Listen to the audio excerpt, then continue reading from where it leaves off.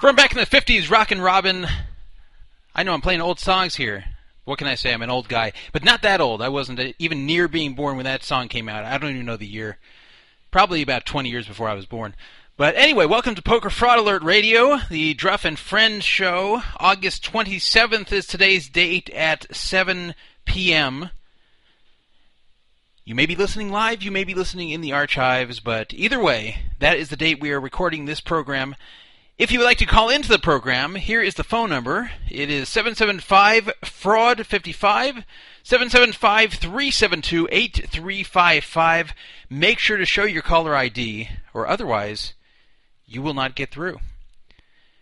If you want an alternate number to call the show, we have that too. In the 702 area code, our Mount Charleston line. It's an old 70s telephone sitting on top of Mount Charleston. Number is 702-430-1808, 702-430-1808. So you can reach me on either of those phones. Actually, I just realized you can't reach me on either of those phones because I didn't start Skype. I knew there was something I forgot. I rushed to get this thing on time for once, and then I forgot to start Skype, which is the way I take the phone calls on this radio show. So, apologize for the delay as I start Skype up. And anyway, let me run down the agenda while Skype is getting going. The agenda for tonight is as follows. First of all, as usual, we have a free roll this week. But before I get to our normal free roll, we have a special free roll in addition to the normal free roll, which is starting in just a few minutes. Now, if you're just getting ready for that free roll, for the new one, if you're just hearing about it now, you probably won't be able to get there in time because it starts in 6 minutes. But let me explain what's going on. We have a sponsor here called StatClash. It's a legal online fantasy sports site for money. You compete in fantasy sports for money. And unlike online poker, this is completely legal, so you get your money very quickly if you win. And they've been a sponsor of ours for over a month. They are now offering a PFA-only, when I say PFA, I mean Poker Fraud Alert, a PFA-only free roll in fantasy sports, not a poker free roll. But you actually play against other people on Poker Fraud Alert. This week it's only $10. I don't know what the prize pool is for future weeks, but hey, it's free money only for people on this site, not for general customers of theirs. So if you go to the Flying Stupidity forum and look up a thread I started called PFA Only Free Roll on StatClash tonight at 7:10 p.m., which is in 4 minutes, read the thread for details, and if you miss it this week, don't panic because you will get to play again next week. There's another StatClash free roll next week. So I encourage everybody to sign up to StatClash using the link that I have provided. There actually is a Poker Fraud Alert referral code now, which there wasn't in previous weeks. And I have good news for everybody. 100% deposit bonus now. Not just 50%, 100% first-time deposit bonus if you use the link that I posted. And if you are already signed up for StatClash, you can still play the free rolls if you follow the instructions in the thread to get yourself tagged as a PFA user. This way you will be able to see the free rolls and access them. So find the thread, PFA Only Free Roll on StatClash tonight at 7:10 p.m. That's the name of the thread on the Flying Stupidity forum of Poker Fraud Alert. And again, if you miss it this week, you can always play next week. But something you still have ample time to play this week is the usual free roll we have, which is the No Fraud Online Poker Room free roll. It's a poker free roll, no limit hold'em. And this week it's actually a lot more than usual. It's $107.77. The reason for that funny number is that there's $100 for the normal prize pool, and that came from user ZSmith69. Very generous to him. He gave the entire 100. ZSmith69 gave the 100 for the normal prize pool, and the special 7th place prize was donated by Rick Astley. So this week, first place will be $50, second place will be $25, third will be $15, fourth is $5, fifth is $5, sixth is $0. If you finish sixth, you get nothing. But seventh is $7.77, which is more than fourth, fifth, and sixth. So you might want to try to finish seventh, even though that's not the top prize. It'll be interesting. Anyway, that's the free roll this week. It's on the No Fraud Online Poker Room. You can find that near the top of the screen. It's completely free to play. You don't even need play chips, but you do need a separate account on the No Fraud Online Poker Room. And to qualify for the free money, as usual, you need to have had an account on the Poker Fraud Alert forum dated January 1st, 2013 or before. If you have signed up to the Poker Fraud Alert forum after that, or haven't even signed up yet, then you need to send me an email or a PM. You can PM me to Dan Space Druff on Poker Fraud Alert, or you can email me, dandruff@pokerfraudalert.com. That's all one word, dandruff@pokerfraudalert.com, and tell me how long you've been listening. Tell me what you've enjoyed, what you haven't enjoyed. Tell me about this show and this forum, and convince me you've been around and did not just come around to play the free roll for the free money. And I will give you an exception that will last for the lifetime of this site to win the free money. But do it before you play, because if you email me after you win, I will not accept it. And it will start next week for you. So, that's going on this week. 2 free rolls. Our $107.77 poker free roll in the No Fraud Online Poker Room, and the $10 Stat Clash free roll on Stat Clash for Poker Fraud Alert users only. Very nice. As you might have imagined, Poker Fraud Alert has given away more money on our radio free rolls than any poker podcast in the world, and this is all thanks to our users who have donated almost all of the money that has been given away. Very nice, and we have this every week, and I'm very pleased to be giving away this money every week, even though it did not come from me. So I don't know if we're going to have a free roll. We are going to have a free roll. I don't know if we're going to have a co-host this week. Right now we don't, but you never know. Maybe one will join. Last week we had China Maniac. The week before we had Beer and Poker. By the way, I'm seeing here that Bubbles is PMing me in the chat. He will add $5 to the free roll. I'll make that for 6th, but you have to get it from him, so don't collect it from me. But if you finish 6th and you don't like it, the fact that you got $0 for it, PM Bubbles, and he will send you $5 on Black Chip Poker. The rest of the money you can get whatever way you want. So that's the only part of the prize that will come on a poker site. The $107.77 will come from me, either from PayPal or cash or check, whatever. So that's a cash free roll. But since we pay nothing for 6th, Bubbles has generously donated $5 on Black Chip Poker that he will send you if you finish 6th. But this is between you and him, so if you finish 6th, please PM him, and he will send it to you. So thank you to Bubbles for that. Here's the agenda tonight.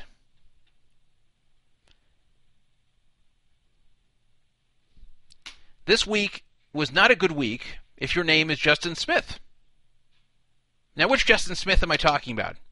Am I talking about Justin Wade Smith, the career scammer, who scammed a lot of people in Las Vegas and Hawaii, including one person that a lot of us know pretty well?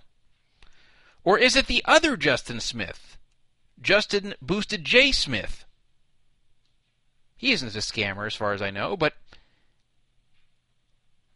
I hate to announce... I don't hate to announce it. I'm happy to announce that Justin Wade Smith is in big trouble with the FBI. I'm not as happy to announce that Justin Boosted J. Smith has also pleaded guilty to a crime. So both Justin Smiths are in trouble with the law this week. Totally unrelated to one another, but I will talk about both Justin Smith and what's going on with them. Remember Prahlad Friedman saying that you need to practice avoidance rather than face him at the poker table? He said that on ESPN in 2006 when he made it deep in the main event. Later, Prahlad Friedman got to be best known for first getting cheated for like $500K on UB, and then joining UB as one of their pros, telling people it's safe to come back, when it actually wasn't. And he knew it.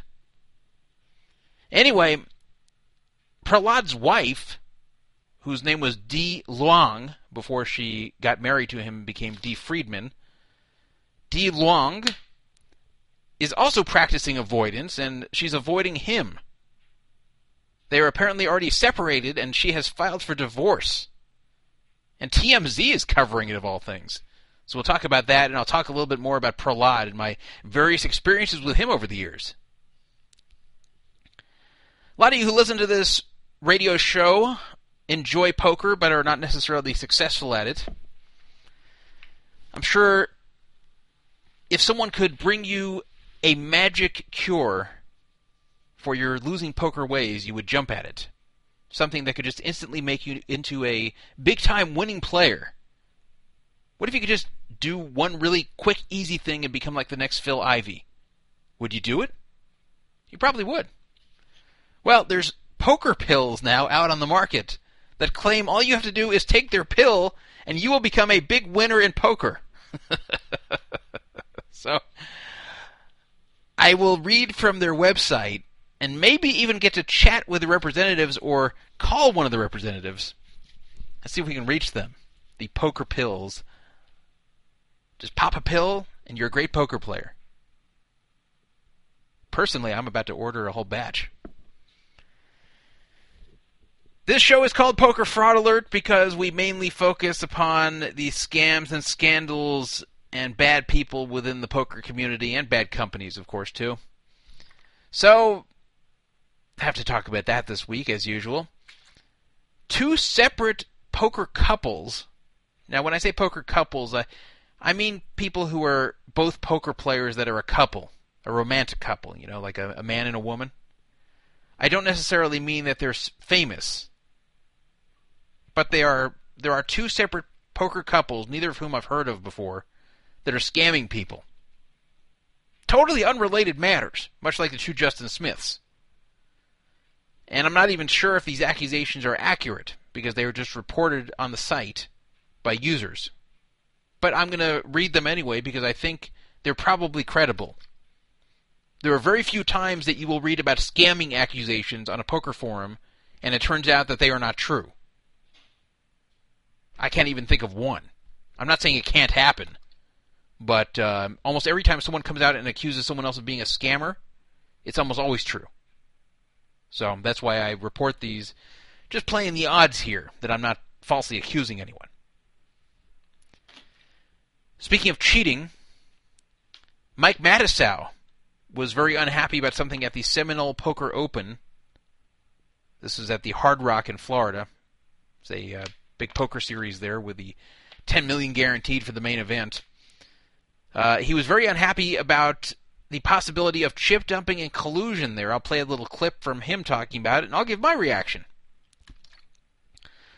Also, the Seminole Poker Open did better than expected, but it doesn't surprise me at all, and anybody who was expecting a sick overlay there, I think, was kidding themselves. Ultimate Poker.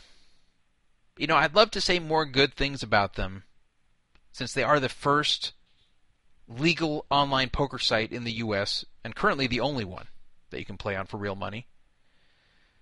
But they keep having issues, and a lot of these are inexcusable. They have finally rolled out new software, and that software has crashing, cashier problems, freeze-ups, and other issues. And support has been unresponsive for the most part. We'll talk about that. Finally, I'm going to give a warning to Caesars 7 Stars members, of which I am one. If you have stayed at a Caesars property in recent months, especially the last few weeks, you should check your RC, your reward credit balance, as you might have had some RCs taken from you due to a computer error. A computer error that I discovered and I brought to their attention and that they have fixed. So if it wasn't for me, this would be still going on. I wish I couldn't brag about these things because I wish they just weren't happening. It's not even really a brag. It's just really what happened. So we'll talk about that. So that's the agenda tonight. If you want to call in, please try to wait for like a lull in the action. Not when I'm in the middle of a rant, or otherwise I probably won't answer the phone because I'm in the middle of talking, but maybe I will. You never know. But if I don't answer, don't call back over and over and over again. Just try 15 minutes later if I don't answer. I will try to read the chat room You can interact with me in the chat room instead of calling, but keep in mind that I cannot read the chat and do a show at the same time. If you heard a pause right there before I said that, that's because I was trying to read the chat as I was talking. It's very hard to do a radio show and chat at the same time and read the chat. It's just too much to do at once. And I can do it more easily when I have a co-host. But when it's just me, you tend to get dead air when I'm reading the chat. But I'll try anyway. But just keep in mind that I may have a hard time reading the chat. Someone's testing me here. Hockey guy said in there, "Fuck you, Druff," thinking I won't see it. But see, that just jumps out at me. I can look at the whole page there and I see the words "fuck you," and that just pops out. I can't miss that. All right, so let's get going here. A lot of weeks we hadn't even started the show yet at this time. So you still have 21 minutes to get to the free roll, the No Fraud Online Poker Room free roll. But keep in mind, you have to get there on time because there's no late registration. It starts at 7:40 Pacific time. And it says it starts on August 2nd, the thread. But no, it actually starts today, 25 days later, August 27th. Anyway, first topic.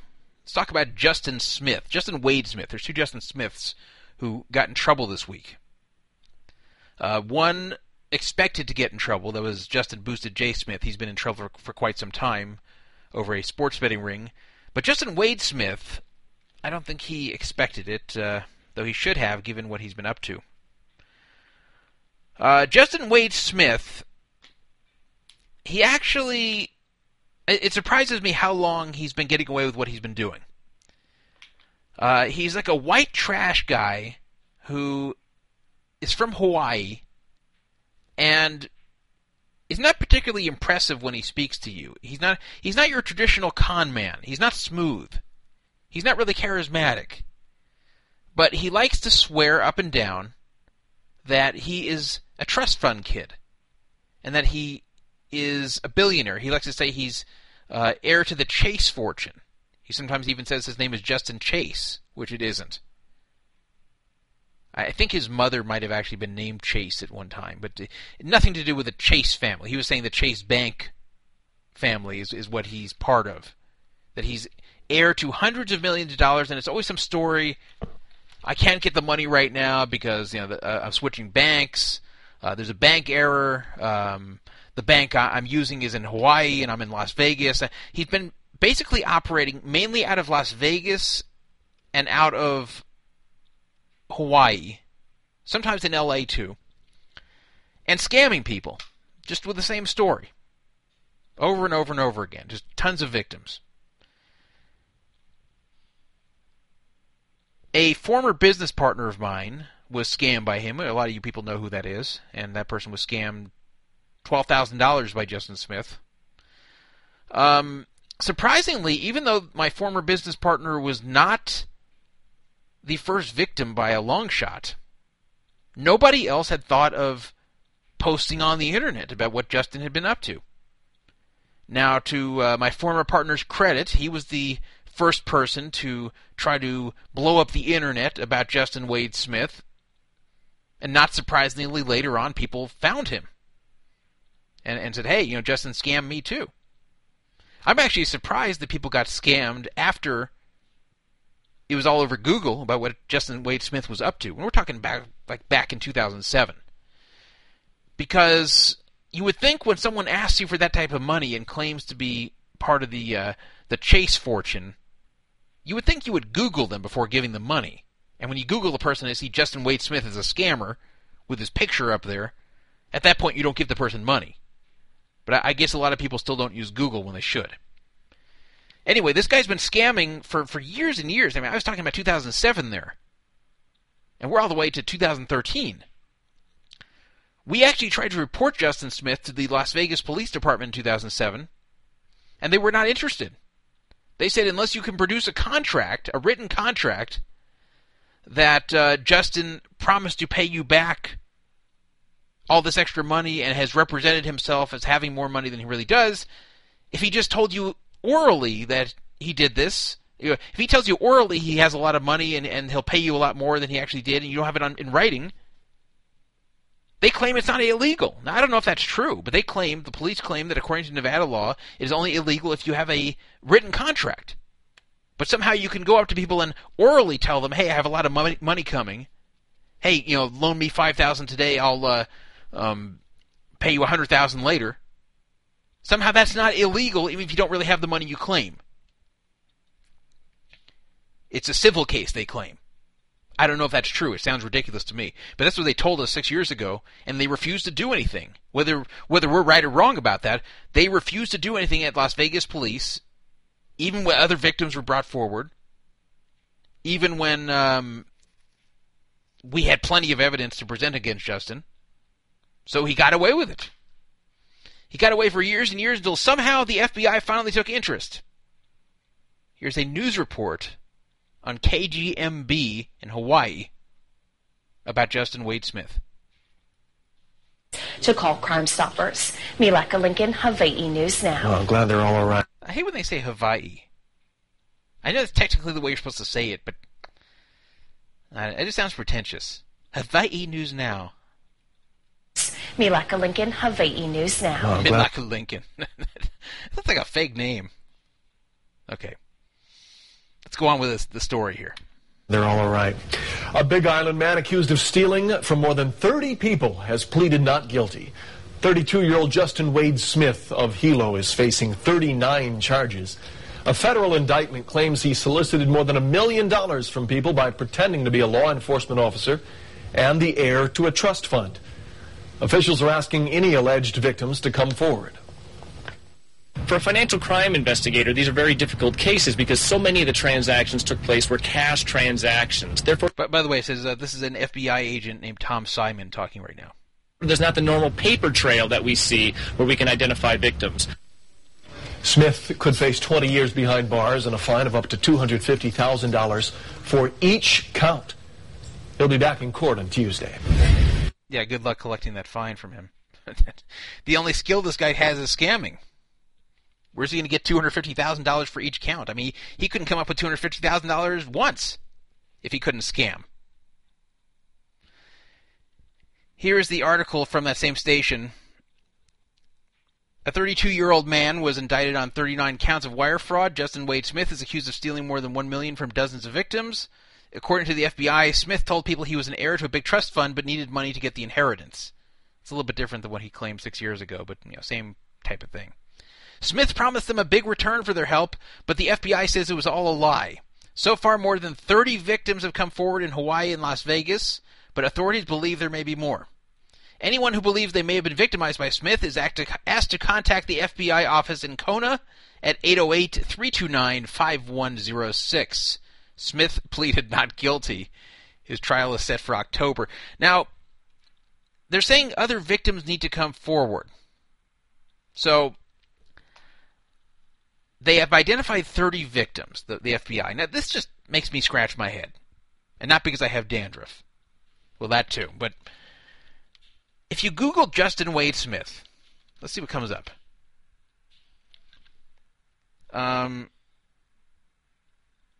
So there's the live leak video of him smoking meth. But then the fourth thing down is a Wicked Chops article about Justin Wade Smith scamming my former business partner.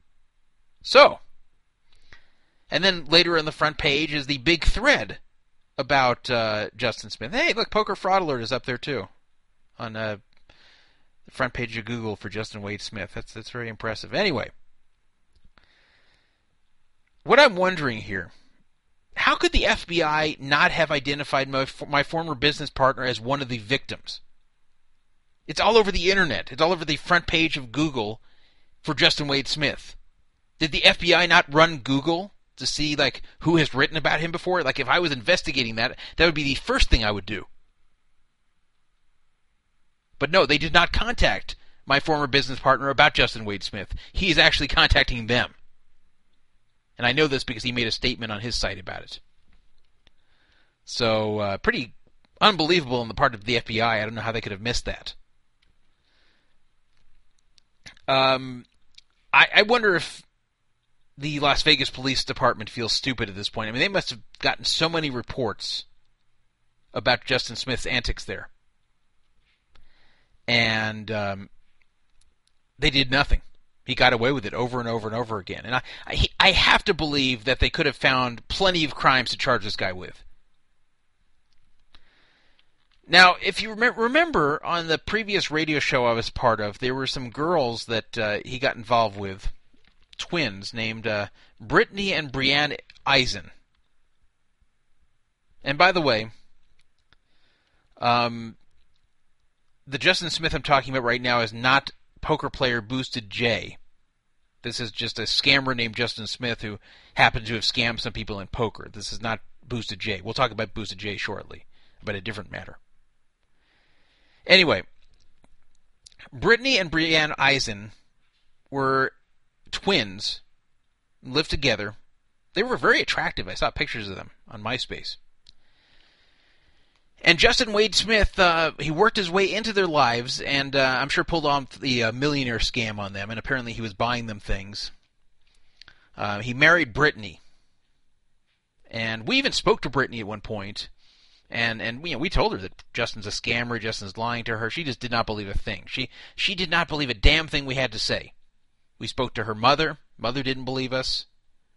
Sister didn't believe it. Nobody believed us. They thought Justin was a wonderful guy and we were just saying horrible, mean, untrue things about him. Later, Brianne, who is Brittany's sister, twin sister, and the mother, realized that Justin is a piece of shit. And they turned on him, and in fact, they tried to get Brittany to end the relationship after he had committed domestic assault on her. So I guess Justin had hit Brittany at some point, and that's when Brianne and the mother really turned on him. In fact, they came and said, hey, look, we're sorry, we should have believed you in the first place. But they tried to get Brittany to end the relationship. She did not. And Brianne Eisen, the sister of the wife of Justin Smith, killed herself in 2010. I don't know why. I don't know if it's related to Justin. I don't know what. But Brianne Eisen committed suicide, as far as I know. That was reported to me. I never verified it, but Brittany is still alive. I don't know if she's technically still married to Justin, but when he got out of jail, he's been in jail a number of times, but this is the first time they're really going after him, like really big time for the scamming. When he got out of jail, he got straight back with Brittany, even though he beat her up before he went in prison, and she must have figured out at some point that he was a liar and a scammer. Like what redeeming value did this guy have at this point? He wasn't rich. He was a scammer. He beat her up. He wasn't even good looking. It's white trash. But she got back with him. I don't know if she's with him anymore. But I guess some girls never learn. So that was Brittany Eisen's story.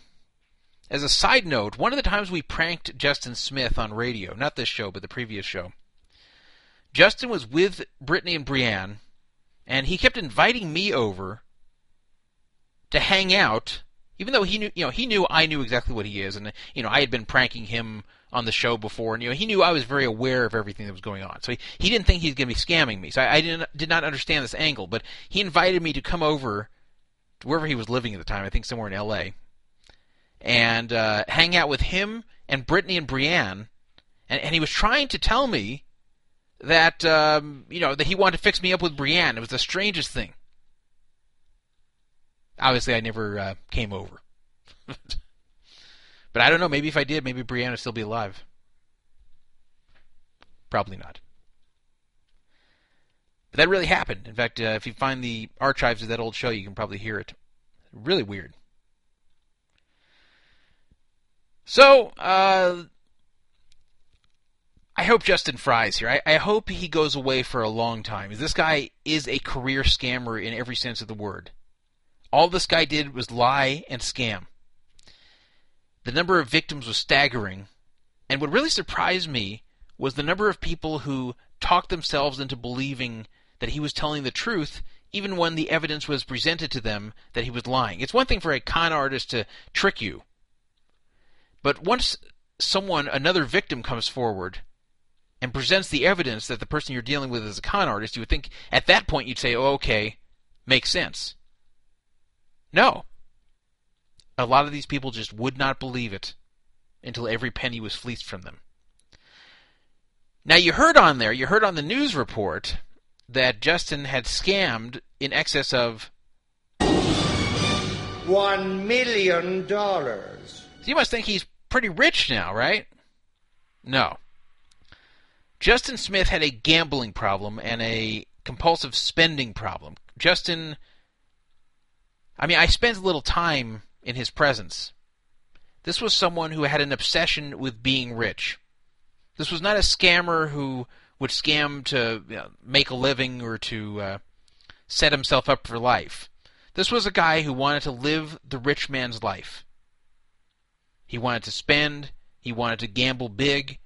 He wanted to live the life of somebody who has a whole lot of money and doesn't care about money. Except he didn't. He was broke, and the way he would keep feeding these spending habits and gambling habits was scamming. So, much like Peter Falcone, another scammer who has been part of this community and scammed some poker players, Justin Smith was broke. And Justin Smith was scamming, I think actually for two reasons. One was to enable his lifestyle, and two, strangely enough, I think he actually felt in a way that his victims were his friends. It seems weird, but he actually, that's why, after you were his victim, people wondered, why was Justin Smith letting himself be prank called so often by my former business partner when he knew clearly that he wouldn't get another dollar out of the guy? Why not just hang up on him? But Justin Smith took these calls, he let himself be pranked, he let himself be humiliated on the radio, because he actually felt he had a relationship of some sort with the people he scammed. It was really weird. But that was part of this guy's psychology. It seemed like he had no real friends, and he felt like he could only make relationships with other people by lying to them and scamming them. I'm not defending him here. I'm just saying that was the weird way his mind seemed to work. So, when he was inviting me to come over and hang out with him and Brittany and Brienne, I have a feeling he may have really thought he was inviting over a friend. I don't think he believed he was going to scam me. I don't think it was a trap of any sort. Really, really weird, but bad guy. This was someone who scammed people without any regard for how it hurt them. This wasn't someone who, borrowed money from someone else and hoped under the best case scenario they pay it back. An example. Someone who borrows $5,000 to play a poker tournament and lies to the person they're borrowing from and says, hey, I have $100,000 in the bank. I'll give you $5,000 on Monday. Just spot me the $5,000 right now. I can't get it out of the bank. But in reality, the person does not have anything in the bank. And their plan is to win money in the tournament and then pay that person back with the money they win, and they'll never know better. But that is their plan. They're not looking to steal the $5,000. They're just looking to take the $5,000 to play the tournament and hope everything goes well and the person doesn't realize they've been scammed. Now, I'm not defending that, and it's a really crappy thing to do, and it is actually stealing, but it's not the same and it's not as evil as actually scamming people just to take money from them, to where under no circumstances could they ever get their money back, to where you're just taking it because you want to take from them, and that's it. Because you want their money, and you feel their money belongs in your pocket, period. That's what Justin Smith did. Justin Wade Smith. As I said, over 30 victims were identified, and I guarantee there's probably several times that over the years. He's 32 years old. He's been at this at least since 2007, and I believe for years before that. So, really bad guy here, and I hope he goes away for a very long time. But anyone who got scammed by him, I don't expect them to get back their money, because where's the money going to come from? He has no ability to make money. So, that's what's going on with Justin Wade Smith. I will update you guys as more information comes to light. If by some odd chance you are a victim of Justin Smith, then please contact the FBI, and I'll give that phone number once again here. That phone number is 808-329-5106. And by the way, the picture of him, he really looks bad. The time has not been kind to him.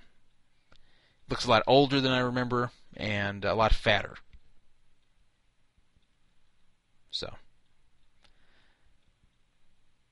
let me talk about the other Justin Smith. Totally different story, totally different situation, same name. I think his middle name is Charles, the Justin Boosted J. Smith. Now, I actually played with him at the 5K Limit event. That's the one where I finished 5th this year at the World Series. I think he finished like 18th or 17th or somewhere around there. He barely cashed. Justin Boosted J. Smith, he kind of had an appearance like he was on a lot of drugs. He didn't really seem like he was completely sober. And he's not really a limit hold'em player. I have to say that he got kind of lucky to go as far as he did in what was otherwise a pretty tough tournament. But eventually caught up with him, and eventually, he cashed, but not really big. In limit hold'em tournaments, you have to get cards to win. And sometimes you're going to go out just because the cards do it to you. Other times you'll have contributed to your own demise.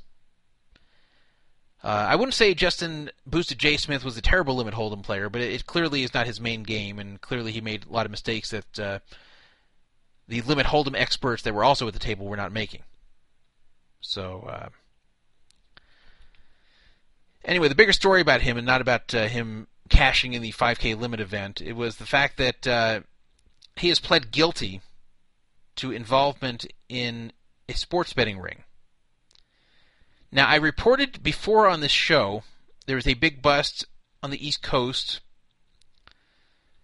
It was related to sports betting. It was a Russian, it was like a Russian sports betting / gambling ring. There were 34 people indicted, and some of them were poker players.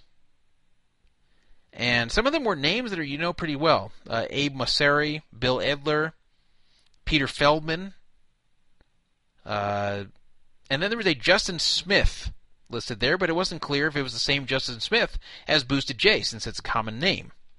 Also, Edward Ting was indicted as well. He's a big cash game player. So, the FBI's Eurasian Organized Crime Squad did this in a few months ago. I don't remember the date anymore. April, that's what it was. So, the list of 34 names. Some people who were indicted were more involved in this than others. So, there were the ringleaders of the whole thing, and then there were the people who were kind of like the pawns. Now, from what I could tell from reading the indictment, it's been a while. I read it last in April, which is 4 months ago. The poker players involved were mainly the small fish. They were not the big organized crime figures running the gambling ring. They were doing what you would expect they would be doing, soliciting bets from other poker players and collecting the money from them. So, and they had another one of these a few years ago, where again some poker players were swept up in the whole thing. So, especially in Atlantic City, this is lucrative business because there is no sports betting in Atlantic City. You can only do that in Nevada. So if you want to bet on sports in New Jersey, you have to do it illegally. So people are playing poker. A lot of poker players like to bet on sports, and they like dealing with other poker players who they know and trust. People like Bill Edler or Justin Smith or Peter Feldman or Abe Mosseri. So these people were facilitating the gambling, but weren't the ringleaders, and they weren't the major figures in the bust. Anyway, last week 2 people entered guilty pleas, William Barblatt and Kirill Rappaport. They entered guilty pleas for aiding in unlawful activity and conducting an illegal gambling business, including high-stakes poker games in New York City. When this whole thing went down at first, everyone panicked. Oh my God, they're busting the underground poker games in New York. That's not what this is about. They were going after this gambling ring, of which some of their activity happened to be running poker games, but they were mainly interested in the sports betting. Anyway, on September 4th, which has of course not occurred yet, 8 days from today, Justin Boosted J. Smith and Edwin Ting are going to enter their guilty pleas. It is said that Justin Smith will reportedly plead guilty to taking payment for internet gambling, while Ting will plead guilty to operating an illegal gambling business. Now, they can serve a maximum of 5 years in prison for pleading guilty here, but they will get much less. It is even possible that they will get just probation. I would not be surprised if that's what happens, and maybe in exchange for their cooperation. I don't think they'd be pleading guilty if they would be getting 5 years for a small part in this whole thing. So it sounds like to me, since Justin Boosted J. Smith was taking payment for internet gambling, it sounds like he was taking money from poker players who wanted to play sports bets and then betting it for them online on these sites that were run by this syndicated ring. That's what they mean by internet gambling. They don't mean that he was taking payment so they could play him online in poker or whatever. They mean that he took payment for sports bets that were eventually placed over the internet.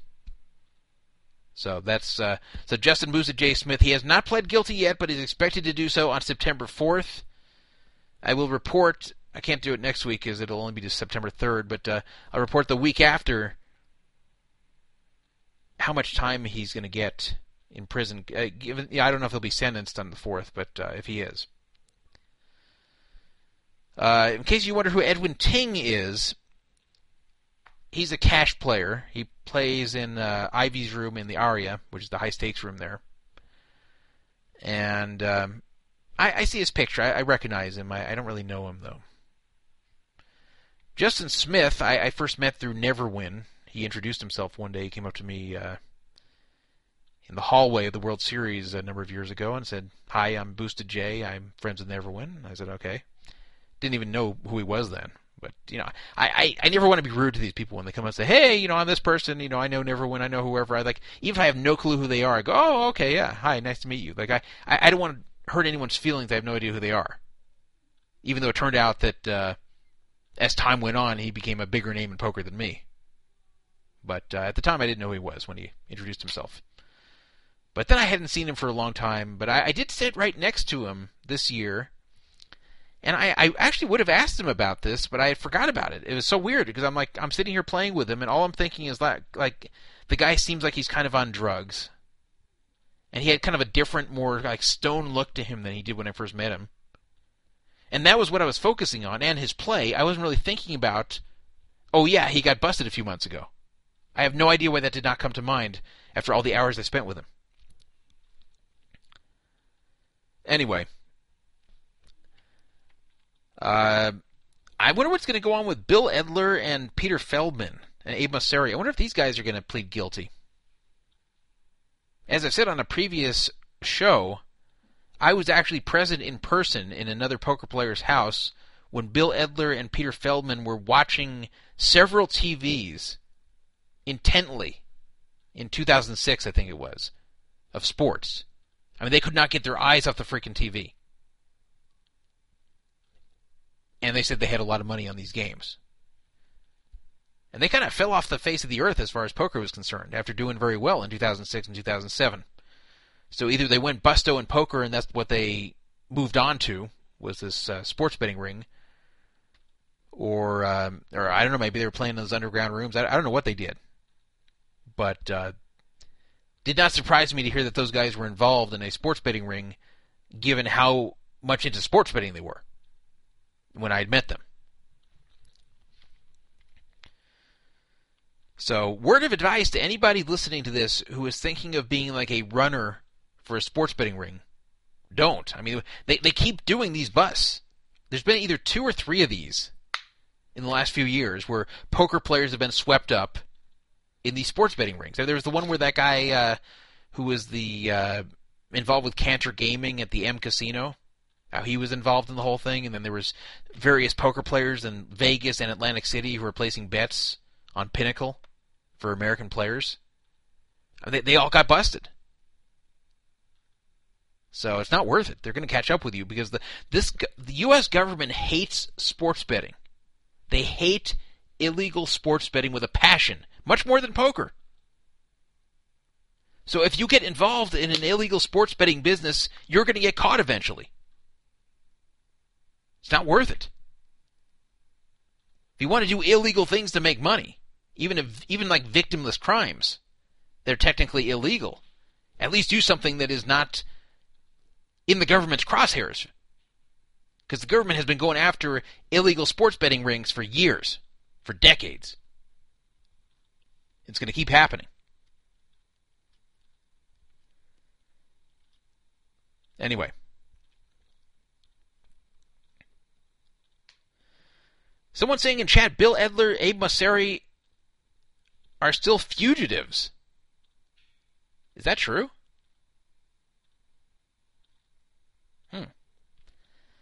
I didn't picture either of those two as guys who would just disappear when an indictment comes down against them. They seem like the types that at that point would say, all right, fine.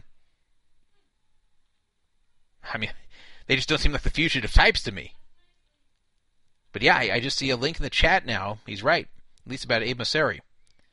This is from the FBI's own website, fbi.gov. NY fugitive Abraham Mosseri, here's a picture of him, is wanted for his role in operating an illegal sports bookmaking operation. So he is a fugitive. The FBI is looking for him. He's on the run. Unbelievable. I remember last year we talked about Abe Mosseri being involved in some kind of weird hand at the, I think it was like the 50K event at the World Series. So here we're talking about him on this show as just a regular poker player, and now he's on the run from the FBI. Crazy. And I don't know about Bill Edler, but this guy's saying he's a fugitive too. This Forum Wars who's listening to the show and is in the chat room right now. So I appreciate that tip on that. Interesting.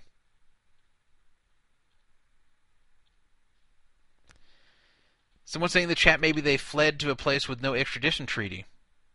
Guess it's possible. But when you do that, you've really got to have no ties back in the U.S. Otherwise, you're leaving your whole life behind. You won't see your family, won't see your friends. If you own a house or anything else like that, you can't just pick it up and take it. I know if the FBI wanted me, I would not run away. The only way I would ever run from an FBI indictment would be if I did not commit the crime, if it carried a very stiff penalty, and I thought there was a high chance they would convict me anyway. But I couldn't convince them, that I was innocent. But if it was like something really, really serious, like if it was a few years in prison, I would still stay and fight it, even knowing I'd probably lose. But let's say I was facing 20 years in prison, and I didn't do it, and I couldn't convince them I didn't do it, then I'd probably run. But that wouldn't be likely. It's very hard to be convicted of something and know you're going to be convicted of something you really didn't do. It happens, but it doesn't happen much, especially in when you're talking about like financial crimes. Violent crimes is tougher because you can sometimes there's not all that much evidence, and you have to count on eyewitnesses who identify the wrong person, and then you can get convicted of something you didn't do. But for financial crimes, it's very hard to be wrongfully convicted. Someone's saying in chat, innocent men don't run. I mean, I think that too. I think innocent men don't usually run. I just said that's the only circumstance is where I would run, is if I felt like I was going to be convicted and be facing a very long time in prison for something I did not do. But that wouldn't be very likely at all to ever happen. And I didn't think that Abe Mosseri was a major part of this from what I read in the indictment. He did not look like a major player. That's what I'm not getting. I mean, did he really run away just to avoid a moderate prison term?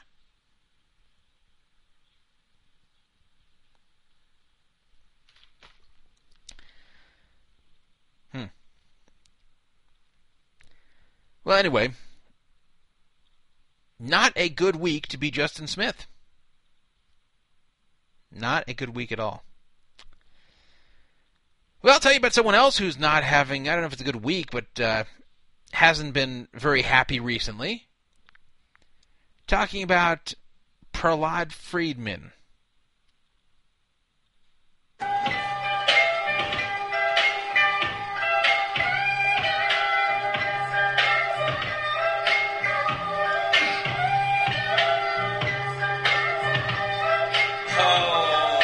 What's up, everybody? Oh, yeah. That's a video released by UB in early 2011. Prahlad had just joined UB, the new UB, as opposed to the old one that cheated everyone. This is the new UB, run by good, salt-of-the-earth, honest people. They signed Prahlad Friedman, one of the biggest victims of the scandal. He was cheated out of at least $500K, maybe more, by Russ Hamilton himself. Russ even admitted this on tape. So Prahlad, instead of condemning UB, joined them.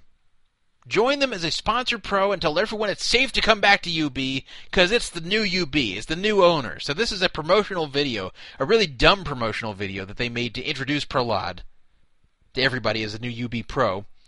And what I just played you was this really crappy music he was playing in his bedroom or his office or whatever. And he's sitting there jamming out on his computer, pretending like he doesn't notice a camera's right behind him, and then turns around and as if he's seeing you, the viewer, says, "Oh, what's up, everybody?" And now he goes on to explain what's going on. I just want to let y'all know that I'm the latest UB signed homie. Sounds like Butthead laughing. Signed homie. Yeah. You know what else I hate about Prahlad? I hate how he's one of these white guys who tries to act black. I totally hate that. When you have the whitest white bread dude with the whitest upbringing. I'm not talking about a white guy who grows up in the ghetto and takes on mannerisms of black people or whatever ethnicity is prevalent where they grow up. But we're talking about a white guy, a white guy who acts black because he thinks it sounds cool. That's just lame. It makes you a poser. Yo, I'm the new UB homie. Yo. It just sounds so stupid. It makes you sound like an idiot. And he wasn't even a kid when he was doing this. He was 33 years old saying this crap. It's not like a high school student being a wigger temporarily. Here's Butthead laughing. Let's see if it sounds anything like Prahlad's laugh.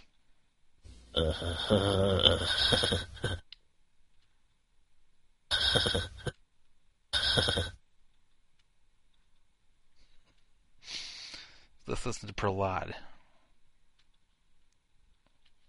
UB signed homie. Yeah, and I'm real excited.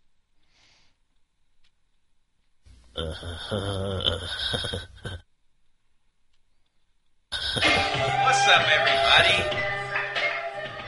I just want to let y'all know that I'm the latest UB signed homie. Yeah, and I'm real excited about it. There was the old UB, but this is the new UB, and I'm here to shake things up. Call me the point guard, whatever. We're gonna.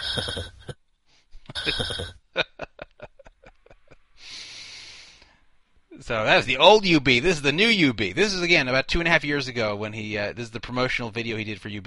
Homie. Yeah, and I'm real excited about it. There was was the old UB, but this is the new UB, and I'm here to shake things up. Call me the point guard, whatever. We're going to have fun. We're going to be kicking it. I'm going to be traveling the world, playing tournaments, taking them down. Yeah, playing tournaments with your money we stole. That's great. You can watch Prahlad play tournaments with money that was stolen from you. That'd be real fun. And we'll just be chilling. Now he turns back around to his computer and is like snapping his fingers to the music as he's playing on UB. Pathetic video. So, I had a big problem with this, as you might imagine. Much worse than the problem I had with people like Maria Ho and Tiffany Michelle and Brian Devonshire signing with UB. Bigger problem than I had with people like Hollywood Dave and Sean Rice and the Poker Ho staying with UB when they had already been there before the scandal. The biggest problem I had was with Prahlad, because Prahlad was like the face of the victims of the cheating on UB. You thought about really, really egregious UB cheating, and the people who suffered the most, the two people you thought of were Prahlad Friedman and Brad Booth. Those are the two who really got it up the ass the worst by the UB cheaters. Maybe Mike Matusow, too. So, Prahlad was victimized so badly by Russ Hamilton there. And instead of condemning it, and instead of doing all he could to where everyone would hear his story and stay away from UB in the future, which was still owned by the same people, he made this video telling you, oh, it's the new UB. Oh, what's up, everybody? It's the new UB. That's the old UB. This is the new UB. Oh. Now, this would be bad enough if it just was done by some greedy, degenerate poker player who's just selfish and doesn't give a crap about anybody. But this is much worse. Because Prahlad was a long-time left-wing, progressive, anti-corporate sort of guy. And he always made everyone know, he let everybody know how he hated corporations, how despite his success in poker, he would not sign with any poker site, including pretty legitimate ones like PokerStars, that he would not sign with any of them. He would not wear any logos because he's not a corporate sellout.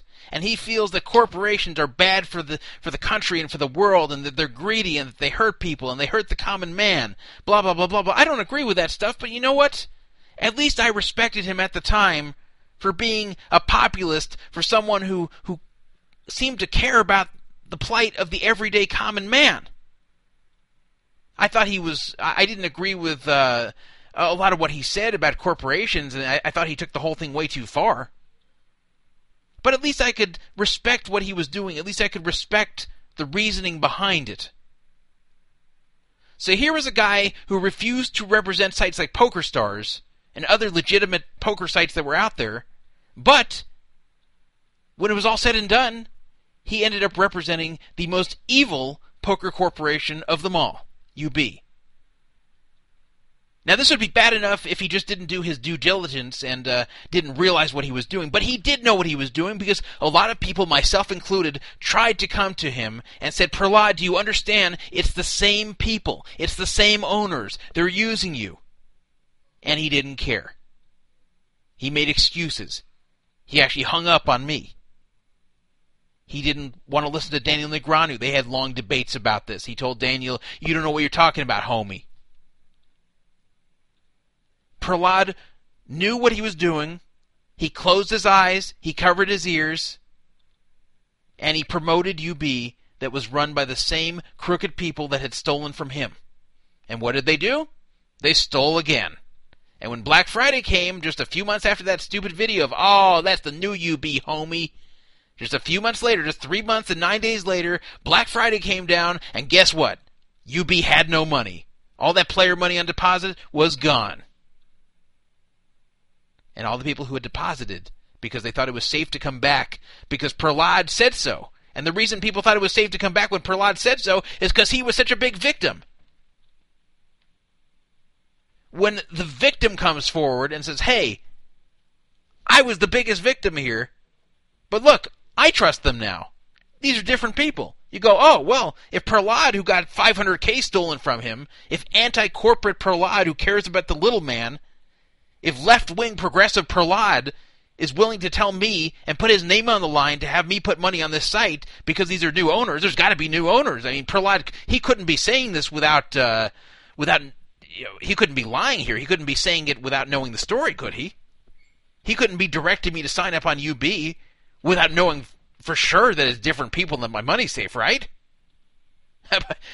But he knew the truth. He either knew the truth or covered his ears so he couldn't hear it. And these same common men that Prahlad claimed to care about, he directed to sign up to a scam site that stole everyone's money. And you never saw Prahlad coming out after that saying, hey, sorry about that, homies. Let me give you back the money that UB stole from you because you signed up after seeing me say everything was okay. No. He didn't do shit for anyone. Well, now this is an old story, though. This is over 2 years old, so why am I bringing it up now? Well, Prahlad talked about practicing avoidance, and somebody very close to Prahlad is practicing avoidance. That would be his wife. Soon to be ex-wife. Dee Luong, who is now known as Dee Luong Friedman, has filed for divorce. Here is an article off TMZ about the whole thing. I'm surprised TMZ cares about Prahlad Friedman, but I guess guess he made enough of a name for himself, they do. Now, of course, TMZ likes to... this is a dumb article because it's written by someone who knows very little about poker or the community, but nevertheless, it's part of TMZ, which is a very major site. This was dated August 24th, 3 days ago. Poker superstar Prahlad Friedman, high stakes in Malibu divorce. Two badass poker studs are getting a divorce. It's kind of an insult towards D there, a stud. A stud for a female is a term for a lesbian who's very butch. Like Vanessa Selfs would be considered a stud.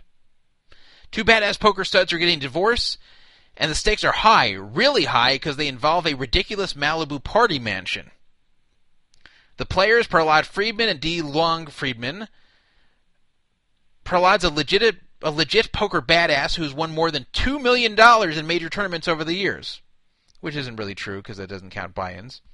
Dee is no slouch herself, having raked in at least $90K on the tables. Well, in addition to $90K not being a gigantic sum of money, especially in poker, if you've cashed $90K lifetime, you're probably down unless you've barely played any tournaments. Dee has just filed for divorce after nearly 7 years of marital bliss. According to the court documents obtained by TMZ, she cites irreconcilable differences. The couple has no children together, but they do have a 4,200 square foot estate in the cliffs of Malibu with a koi pond, gym, and incredible views, and it's just miles from the beach. The couple separated back in April, so the question is, who had to move out of the house? Two poker players in a standoff? Your guess is as good as ours. As I said, kind of a dumb article, and then there's a picture of the house. I did some more research since then, so I could understand this better, and the whole thing's kind of weird. First of all, the picture they posted on TMZ, they took it from the site Zillow.com, where the house is up for sale. So this is a picture taken specifically to make the house look really good. Now, I'm not going to say it's a bad house. It looks like a very nice house. But TMZ, of course, is exaggerating things. The weirdest thing is if you look at the listing on Zillow, this is what it says. It's for sale for $2.3 million. 4 bedrooms, 4 bath, 3,001 square feet. Now, 3,001 is far from a mansion. It's a nice-sized house. But you don't have to have that big of a house to be 3,001 square feet. You see a 3,001 square foot house all the time driving through decent neighborhoods. That's not a mansion by any means, 3,001 square feet, no matter how it's laid out. In the picture, it actually looks bigger. In the picture, if someone asked me to guess how big that house is, I would have said 5,500. But I think it's a misleading picture. But here's the weird part. It was built in 89, by the way, so it's 24 years old. Which is, moderately old, but not really old. But a lot of Southern California houses were built after that, depending on where they are. Description. Sophisticated 3-level mini resort. Awesome views, entertainer's dream, gourmet kitchen with Viking appliances, hardwood floors, private gated pool with spa, cabana, sauna, fountains, koi pond, skylights, and built-in sound system.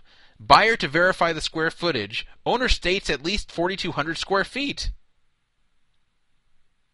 Isn't that strange? Owner states at least 4,200 square feet, but yet it's listed as 3,001? Of course, owner stated that there is the new UB owned by different people. So take that for what it's worth. I think I might believe 3,001 more than 4,200. This is buyer to verify the square footage. That's so weird. Like why don't they just? Why would you say 4,200, but then not put it in the listing? Why would you put the listing as 3,001, but it's 4,200? I have a feeling that it's something weird, like there's some sort of illegal addition on there that does make it 4,200, but they can't put it because they don't want to get the city's attention. That's what I'm guessing. Now, Prahlad may not have made the addition. He bought this in 2005. Now, of course, there was a real estate bust, a boom then a bust in the whole country. LA's was not as significant as Las Vegas, but it still had a boom and a bust. Prahlad bought this from someone else. Let's see. I'll look at the price history of this here. He paid $1.8 million for it. Believe it or not, in 1996 you could get this thing for $635,000. Then it went up to $942. It was bought for $942 in 2000. Changed hands again 2 years later in 2002 for $1.3 million. Changed hands again in 2005. I don't know why people keep selling these houses so quickly. I mean, that is kind of unusual for a house to sell this often, like every 4 years. When it's this large. Usually people turn over houses quickly when they're small houses and they want to move up to something bigger, but this is a kind of a strange thing for someone to buy and sell so quickly. But anyway, bought again in 2002 for $1.3 million. Prahlad bought in 2005 for $1.8 million, and now it is listed for sale for $2.3 million. Now, property values have gone back up somewhat in the LA area after going down for a while. The property value probably hit its peak around 2007, early 2007. It was probably worth $2.4 million or so. Zillow is estimating that it's worth about $2.1 million. Yeah, it says $2 million actually for the Z estimate. But Zillow is often wrong, so I wouldn't put too much stock in that. I have looked at the other pictures of the house. And, I'm trying to determine if it really is 4,200 square feet, why it's only worth $2 million. You may say, what do I mean by only worth $2 million? Well, Southern California houses are very expensive. And $2 million doesn't really get you all that much. I mean, you get a nice house for $2 million in Southern California, but you don't get some mansion. Now, 4,200 is still not a mansion, believe it or not. It's big, but it's not a mansion. Like 6,000, I would say, is a mansion. But still, he's in Malibu. He's not in Malibu right by the ocean, so it's not worth as much as like a oceanfront property. But it's in the hills above Malibu, technically considered Malibu. 24 years old. The appliances do look very nice. The interior decorating does look a little bit weird in some places. Some of it will probably be gone when they take their furniture. But, some weird colors and stuff. The hardwood floors look nice. The property looks, has a very nice pool. I can see there. And, kind of like a nice back to it. So it looks like the pool probably takes up the entire backyard. So there isn't really a backyard, but you exit the house, you go down some steps, and there's a nice pool and jacuzzi there with looks like some kind of cabana at the bottom. So it's a nice place. I would have guessed, if it really is 4,200 square feet, that it should be worth more than $2 million from the location and the pool and everything else, but who knows. It's sometimes hard to tell from pictures of these properties, and believe me, they would not be underpricing it. I mean, they're putting $2.3 million. Zillow thinks it's worth $2 million, and if he bought this in 2005 for $1.8 million, it probably is worth around $2 something now. Maybe around $2.1 million. I think they're overpricing it actually. So anyway, it's probably not as good of a house as it looks from the TMZ picture, just from everything I know about Southern California real estate. Let me tell you a little bit more about the marriage between Dee Luong and Prahlad Friedman, because I have a little bit to add to this. Now, first of all, Dee Luong is 10 years older than Prahlad. Prahlad is 35. I think he'll be 36 soon. Dee is 45. So, she looked younger than that. I saw her, I'll tell you the story here. When I saw her, it was like in 04, 05, so we're talking like 8 or 9 years ago. But she looked younger than, what is she, 4 years older than me? I would have guessed that she was younger than me, but not by that much. But, a lot of time Asian girls, they age pretty well. So that doesn't surprise me. But whatever, she's still 10 years older than him. But the most interesting thing about them, as far as my interaction with the two of them, was around 2004, 2005, before anyone really knew Prahlad, except for high-limit players at Commerce, but he wasn't well-known throughout poker. I was playing 8160 at Commerce, and Dee Luong was sitting next to me. I didn't know who she was. I just thought it was some Asian girl, You see a lot of them in Commerce. So I didn't really pay much attention to her until a chip runner came running up to her and said hello. And it was clear that he knew her pretty well, and she seemed happy to see him. And she's like, "Oh, what's up? It's been so long." And they seemed to be legitimate friends, at least at some point, but they hadn't seen each other in a while. So they BS'd with each other back and forth. And finally, he asked her if she's seeing anyone. I don't know if he had interest in her and was hoping the answer would be no, or if he was just curious. But he said, "Hey, you seeing anyone?" And she said, "Well, yes," and pointed to Prahlad. Prahlad was also in the room, but he was playing No Limit at the time, a few tables down. I didn't even know who he was, but she pointed to him, and I saw who she was pointing to.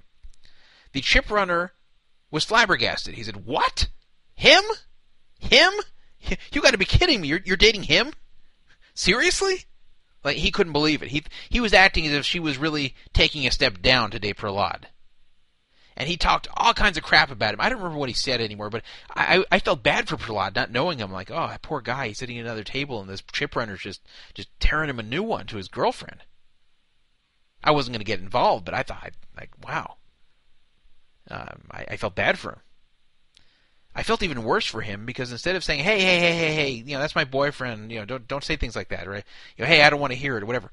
She was giggling as this guy was ragging on Prahlad, and not even in a joking, good-natured manner. He was really ripping on Prahlad in a mean, angry way, just putting the guy down. And she's giggling about it. Well, finally, after a lot of trash talk from the chip runner, she said, "Well, he's a nice guy, though. You have to really get to know him, that sort of thing." But it was a very weak defense. It took a long time for her to even say that, and it seemed like she was more defending her own choice rather than Prahlad himself. And I could just tell from the whole exchange she did not have much respect for him. I thought, wow, this is a couple that's about to break up within weeks. Because it really seemed like she did not care for him very much, just the way she let this chip runner go off. So then I learned a few years later, after I realized that the guy I saw was Prahlad Friedman, the Poker is Fun for Everyone guy on ESPN, I heard years later that they were married. I couldn't believe it. I was sure that relationship, there's no way it could last. So this doesn't surprise me. This does not surprise me after the way she talked about Prahlad, or let that other guy talk about Prahlad, and how she giggled at it. That she maybe didn't like him all that much in the first place and may have just been hanging out for the money. As far as I know, Dee Luong was never a really successful high-limit cash player either. So we can see she's made almost nothing in tournaments, In cash, I never saw that much of her, and I've never known of her to really make a lot of money at those games. And Prahlad, of course, we know is successful. So I would not be surprised if this was a money thing, and she never cared for him too much. And then I don't know if the money has run out, or if she just decided she's done. And the truth is, even if Prahlad does still have money, he made most of that money during the time they were married. They've been married for 7 years. That goes back to 2006. So unless they had a prenuptial agreement, which I bet they did not, she did not seem like the type of girl who wanted to sign a prenuptial agreement. In fact, she seemed more like the type of girl who would be a gold digger and would definitely not want to sign one. I have to imagine that if he does still have money, that she'll be getting half of whatever he made, at least during the time they were married. And don't look at that house and assume that they necessarily have money. You don't know how much money, you don't know how much equity they had in that house. They could have taken a lot of loans against it. They could have almost no equity at this point. You can never judge someone by the house they live in, even if they own it, because you don't know how much of it they really own. At the time Prahlad signed with UB, because you have to wonder, why did he sign with UB? I mean, Prahlad was not just pretending to care about all these progressive causes all these years. He really did think he believed all that stuff.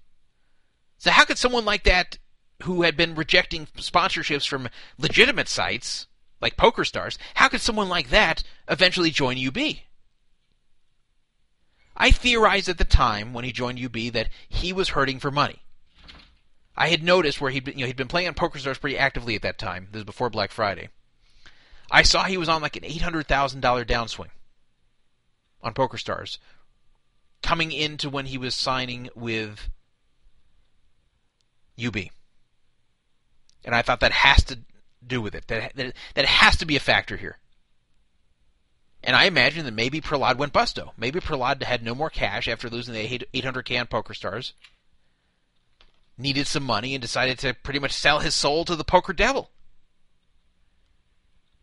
So my theory at the time was he signed with UB because he needed the money.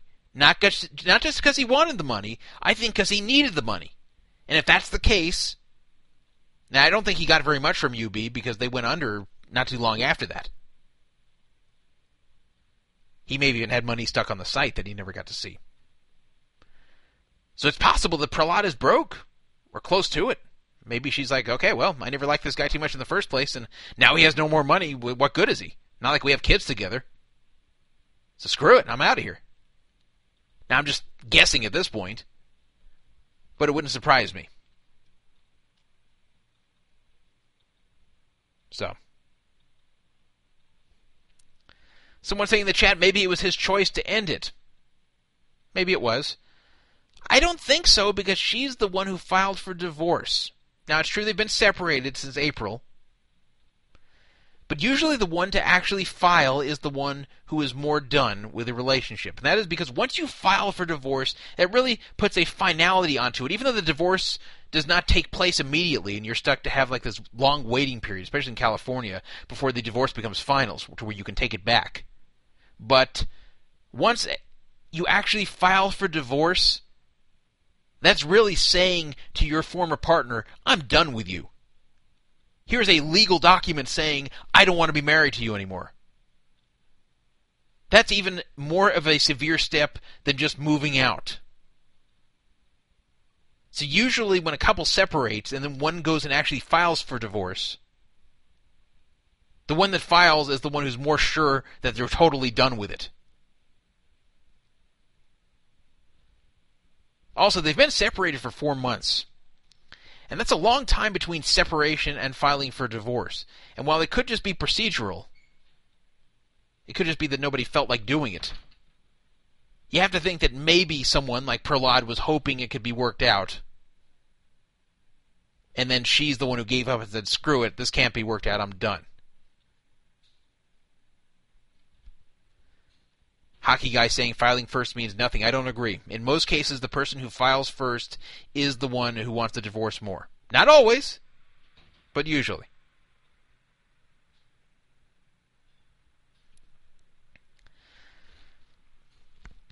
All right. I had to play this, too. I had to play two things related to this. Sort of related to this. First, I want to play Prahlad Friedman. I've played this before. But I want to play Prahlad Friedman's Progressive Collective. This really dumb thing he did with two of his friends, which I think may have been filmed at his house, now that I see pictures of the house. This really dumb, like wannabe Thai meditation video that he did with two friends. And it's pretty ridiculous. Just go on YouTube and type in Progressive Collective Prahlad Friedman, and you'll find it. And I guarantee you'll laugh when you play the thing. The audio doesn't do it justice, but I'm going to play it anyway.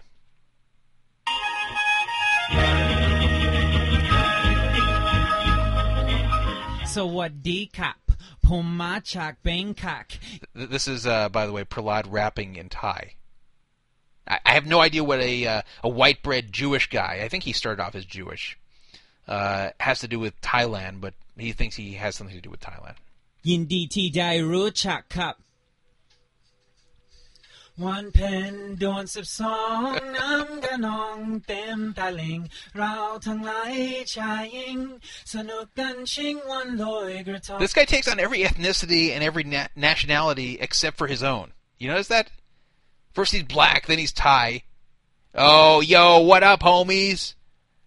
Loy Loy Vuitton. Loy gratong kaleu. I wonder what Loy Gratong means. I wonder if it means I stole your money and bought this sweet house in Malibu.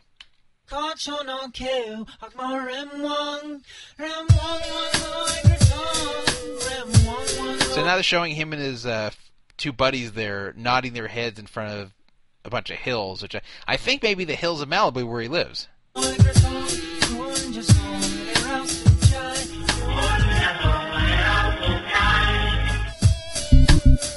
Yeah, BC, that's King Progress. And they show him in front. They show him in front of like a man-made waterfall meditating. Yo, he resurrected, progressive. This is East Coast friend here. I don't think this guy plays poker. I make it look so easy. In Miami, some doubt catching breezy, laid back easy with J-Ray. Pack the Cohiba with the big baby Buzzavita, mixed with the Spanish chiva. Sipping mojitos at Nikki Beach through the Spanish chica, the bachelor money. I did it for my mommy, I did it for New York, Boston, and Poppy. Claro KC, did it for the J-Ray family. He said it's gonna take the man in me, so I did it for Phil Pot and broke through the canopy. I chose now and eternity. We like strong candles, forever burning thee. There's no doubt about it. We've been given any gifts and be glad about it. Yeah, we really proud about it. Progressive Collective, realize the objective. So now you get the hat guy in the video. There's this really weird guy, kind of looks like the child molester you would find hanging out in a bathroom, maybe at a truck stop.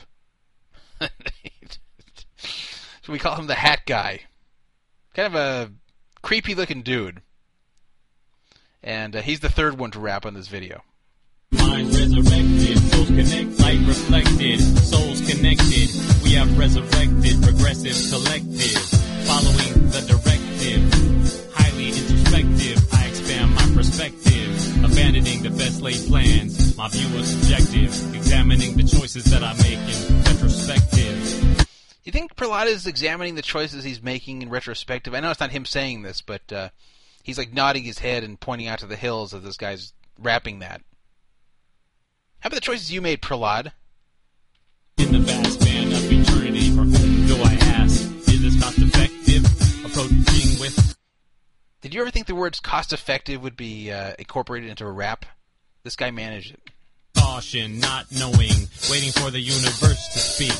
You can catch me at Bass Lake, breaking free, complete to celebrate with my brothers, sitting by the fire, surrendering to a higher integrity. I'm living Buddha, I'm living Christ, light resurrected, light reflected. Progressive collective, realize the objective.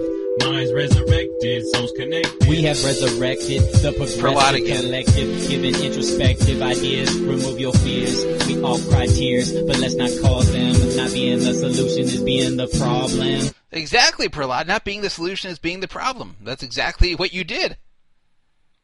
You got it right for once. We all cry tears, but let's not cause them. Not being the solution is being the problem. Progressive collective, we the detectives, positive reflection. We chillin' right conscious flows while watching a lake show. It's work and play, the combination sets us free. Discipline, passion, drive, we set our minds. Life is a wonder, better make goals. Before your life erodes, time ticks on. We might be pawns, but we can still move on. Someday become queen. Keep your head. Yeah, we can still move on like your wife did. Up. We are one team. We are one team. We are one team. We are one team till we get a divorce. Then we are two teams. One team. We are one team. Progressive collective, realize the objective. Minds resurrected, souls connected.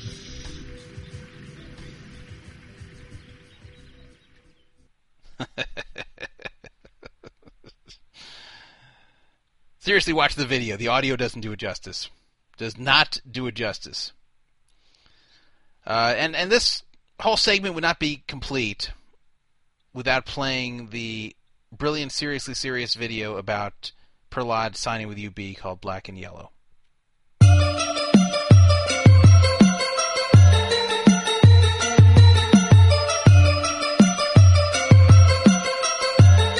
What's up, everybody? This is so unfair. Haters everywhere. Just because I wear black and yellow, black and yellow, black and yellow, black and yellow. I've got all I need.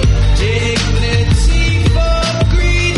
Through these veins I bleed. Black and yellow, black and yellow, black and yellow, black and yellow. I'm chilling in Capri. The plan went beautifully. I got that reparation money. It's the new UB. You talk shit, I pivot. I don't wanna hear it. My defense is hard as a rock. You can't break my spirit. Well, you can be amused. White rapping vegan dudes won't seem so funny when you're busted cause of super used. But that don't mean that you can't place all your trust with me and Rush. Just not making a fuss. Come and grind cause I'm having fun. I'm hitting, running everyone. I'm gunning for you. Once I'm done, you stun like a Lubarski. You don't see me coming. I don't see how super using lowers enjoyment. Cheating's a minor annoyance. So please don't practice avoidance. This is so unfair. Haters everywhere. Just because I wear black and yellow, black and yellow, black and yellow, black and yellow. I've got all I need. Dignity for greed. Through these veins I bleed. Black and yellow, black and yellow, black and yellow, black and yellow. Since everyone has been so tight in the britches, what the hell? I might as well burn all of my bridges. But Nessa lights it. Cloutier, nation. Clooney's in an alley, looks like Ivy on a dice bench. Doyle's having strokes, there's a choke. Flack is broken, knows more coke than Mikey Madison. Hey, I think he likes it. The Grindy was my boy. Then I joined him with Sirius. He's delirious, furious, but her confused and by curious. Now he wants to play heads up tonight. He thinks he's alright, and I just might call him on that one. 3, 2, 1. Psych.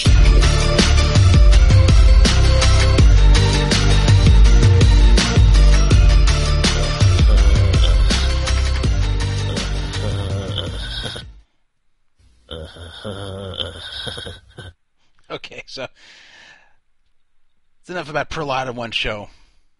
I hope D. Long takes him to the cleaners. He deserves it. Update you guys on what happens with that as the months pass on, but I think it'll be a while. Maybe some info will leak, though, as to the reasons for the divorce.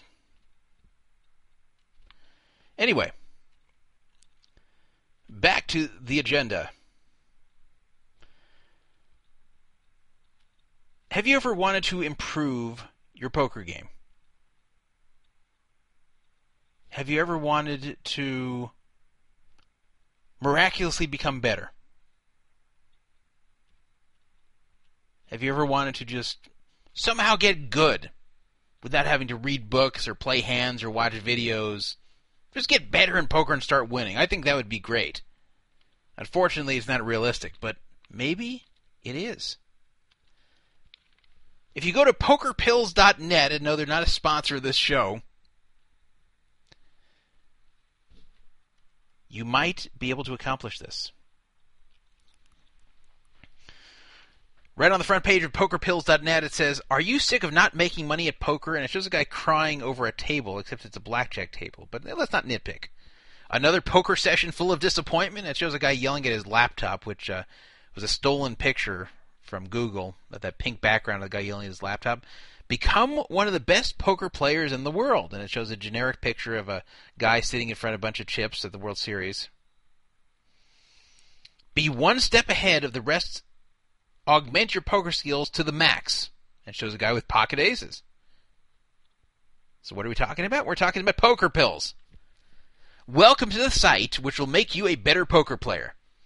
Have you ever felt tired during the final stage of the tournament or simply lost concentration during the most important hand of your poker session? Yes. Yes, I have. I just finished 5th at a final table. I know how that feels. How often have you felt that there is a tiny piece of the puzzle missing that prevents you from being a really great poker player? Hey, you're preaching to the choir here. What if right now you have come across the means to achieve huge advantage compared to the other players at the tables? Sounds good to me. What is Poker Pills? I think it should be what are Poker Pills, but let's not nitpick with grammar here. I think it's a German site. Poker Pills is a super powerful herbal supplement which enhances your poker skills. It consists of specially selected herbs. This is different than the herbs and spices in Kentucky Fried Chicken, by the way. These are just herbs. Gathered in the most pristine areas in Europe, processed through a unique formula, like the 11 herbs and spices, improve with the guarantee the functioning state of the central nervous system, support memory, mental concentration, and endurance. It's not just an herbal supplement for the brain, but a super powerful herbal supplement formulated and tested especially for the poker player with stunning results. Not just good results, stunning results. I see a picture of these pills.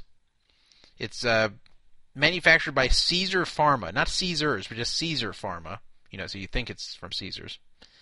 It's got a picture of the 4 suits of cards. And then it says Poker Pills, but without a space between poker and pills. Just Poker Pills.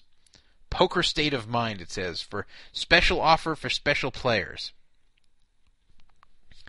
Poker Pills is an absolute world phenomenon which makes a real revolution in poker playing. No matter whether you play Texas Hold'em, Omaha 7-card stud, or 5-card draw, whatever your poker game is, it will never be as easy as with Poker Pills. So Poker Pills are so revolutionary that they will help you improve your game, even in forms of poker not invented yet. Just somehow, if it's poker, those herbs and spices, they miraculously make your brain to where you become a better poker player. Every self-respecting poker player strives to improve their game constantly in order to reach bigger profit and higher peaks. Right now, you are presented with a solution to your shortcomings at poker. Not observing how you've played your hands, not introspection, not talking to players better than you, not watching videos, not buying books. No. The solution to your shortcomings at poker is to buy these pills. No matter whether your game style is tight aggressive or loose aggressive, what if it's tight passive or loose passive? Can I still win? You know that your mastery at poker means right assessment of all chances. In a split second, the good player assesses various factors of the specific hand, position, opponents, the right bet, putting your opponent on a range of hands, mathematical calculation of your odds, and mental developing of different scenarios of your hand till its end. Thanks to Poker Pills, you too could become a better player. No one would disagree that the more accurately you assess the situation according to the circumstances at hand, the better you will play your hand, so the next one, and so the tournament you want so badly to win. It's pretty simple stuff. If you play your hands well, you'll be a better poker player. I never realized that. Thank you. Now here are the benefits of Poker Pills. This is directly from their website, pokerpills.net. Poker Pills benefits. You become a better poker player and thus you make more money. All right, sounds good. You make less mistakes and are able to detect the mistakes of others. You stimulate your brain, memory, concentration, and endurance. You stimulate your eyesight and wipe out tiredness of the eyes. Tiredness of the eyes. What is that? And how do you stimulate your eyesight? Are they saying it improves your vision? Because I'll tell you, I have to wear glasses. So if I take poker pills, will I be able to throw away my glasses without getting dangerous laser eye surgery? Wow. And my eyes won't be tired either. Maybe I won't need to sleep. You enhance your intuition. Develop emotional endurance and eliminate the tilt syndrome. Acquire the ability to read your opponent, so I guess you become psychic. Improve your assessment of a bluff. When you are bluffed, at which point you must bluff yourself. Improve your self-assessment and ability to analyze your hand. Improve the management of your poker bankroll. Oh, wow. You don't just get better at poker. Somehow you get better at not blowing money. Impressive. Enhance your passion for playing poker and making profit. I guess that's just a result of all the winning you'll be doing. More than 1,000 poker players who use poker pills were picked at random to evaluate the effect of the product had on them, and the results were impressive. 1,000 poker players? I don't know of any who use this. I must know the wrong 1,000 people. Then they have a little graph here of showing 80%, 90%, 85, and 75. So this is what they mean by the percentages. 90% of the participants reported exceptional improvement of their poker play and a considerable increase of profit. 90%. The other 10% continued losing, but yeah, you're not one of them. 85% of the participants reported considerable improvement of memory, mental concentration, and endurance. Wow. 80% of the participants reported suppression or elimination of the tilt syndrome. So 20% were still tilt monkeys, but 80% stopped tilting. 75% of the participants reported improvement of poker skills as well as improvement in the management of their poker bankroll. So that's not as sure as becoming a better poker player, was 90%, but the 75% chance you're going to stop being a degenerate and stop blowing your money that you win with these poker pills. I mean, you can't go wrong with this stuff.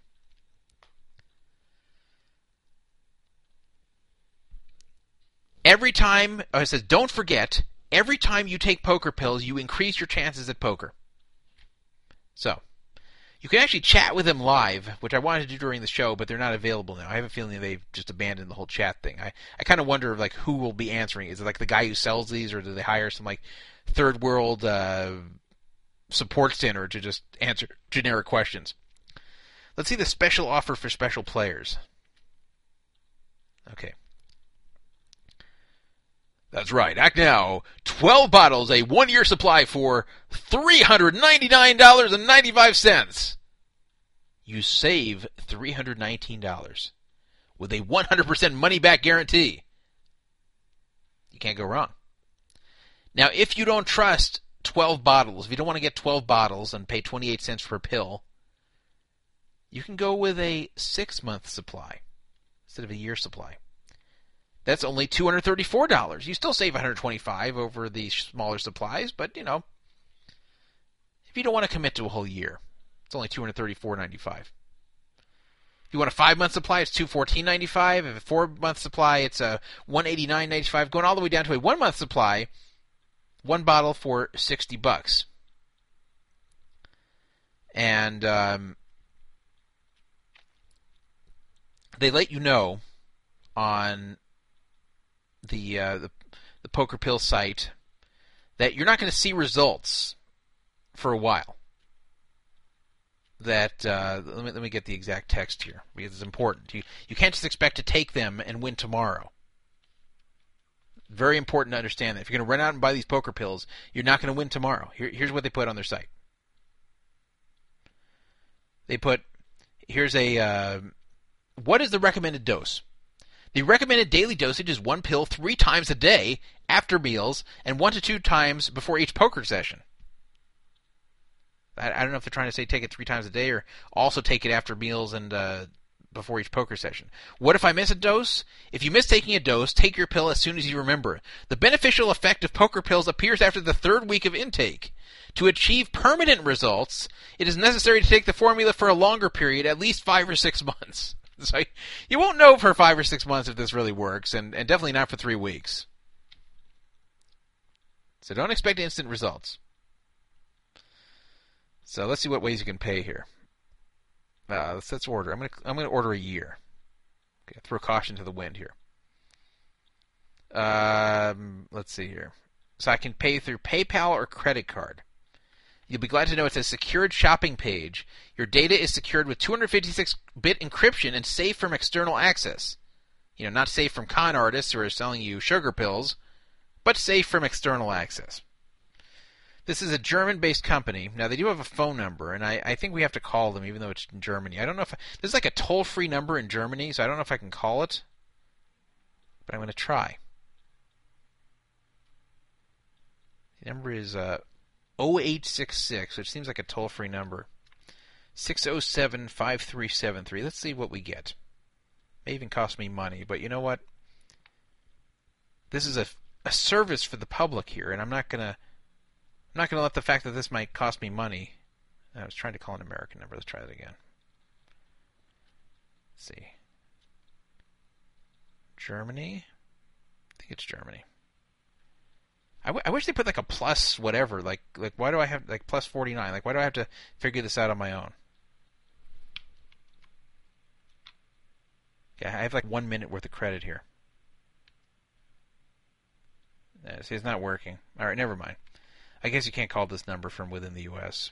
So you just have to trust them. You just have to order it and believe that they're going to ship it to you. Now, if you don't believe just their claims here, they have testimonials here, complete with stock photos. A guy named Chris, a guy named Alan, a guy named Peter. Very stock photos that I don't know where they stole them from, and they all look very similar to one another. And here's a video testimonial. Hey, what's going on? My name is Mike, and I'm from New York, and today I wanted to take a couple minutes out of my day to talk about poker pills. First and foremost, I have to say thank you for such an amazing product. To the producers, to the distributors, First of all, this guy looks like a drug addict, this Mike. He looks like he's doing this video for his next fix. Poker Pills has changed my poker game, and it's changed my life for the better. Then who are you? Why don't we know you? Why have you not won more money? By the way, on the funniest thing is on the side it says tips from the pros, and it has tips from well-known pros like Sam Trickett and Johnny Chan, and it makes it seem like these people are associated with the site, but these are just like random tips that they've fished from I don't know where from these pros, and are just including them on their site, and these pros don't even know that their faces are being used on this Poker Pills thing. Let me just give you my story in a nutshell. Basically, about 2 years ago, I got into poker. Mostly No Limit, Texas Hold'em. No Limit, Texas Hold'em. Whenever someone calls it Texas Hold'em, you know that they're not a good player. You know that they either have never played or have barely played. No good player or experienced player, even a bad player is experienced, would not say Texas Hold'em. I was working, so I didn't really have a lot of time to play. It was mostly on Sundays, casually, and I was doing pretty well. I was making money, but it didn't really consume my life. Then over time, I got really into poker, and I started playing online. Over time, I got really into drugs, so I was able to stay up and play online. And again, I was doing pretty well, but the more I played, I started hitting bad breaks.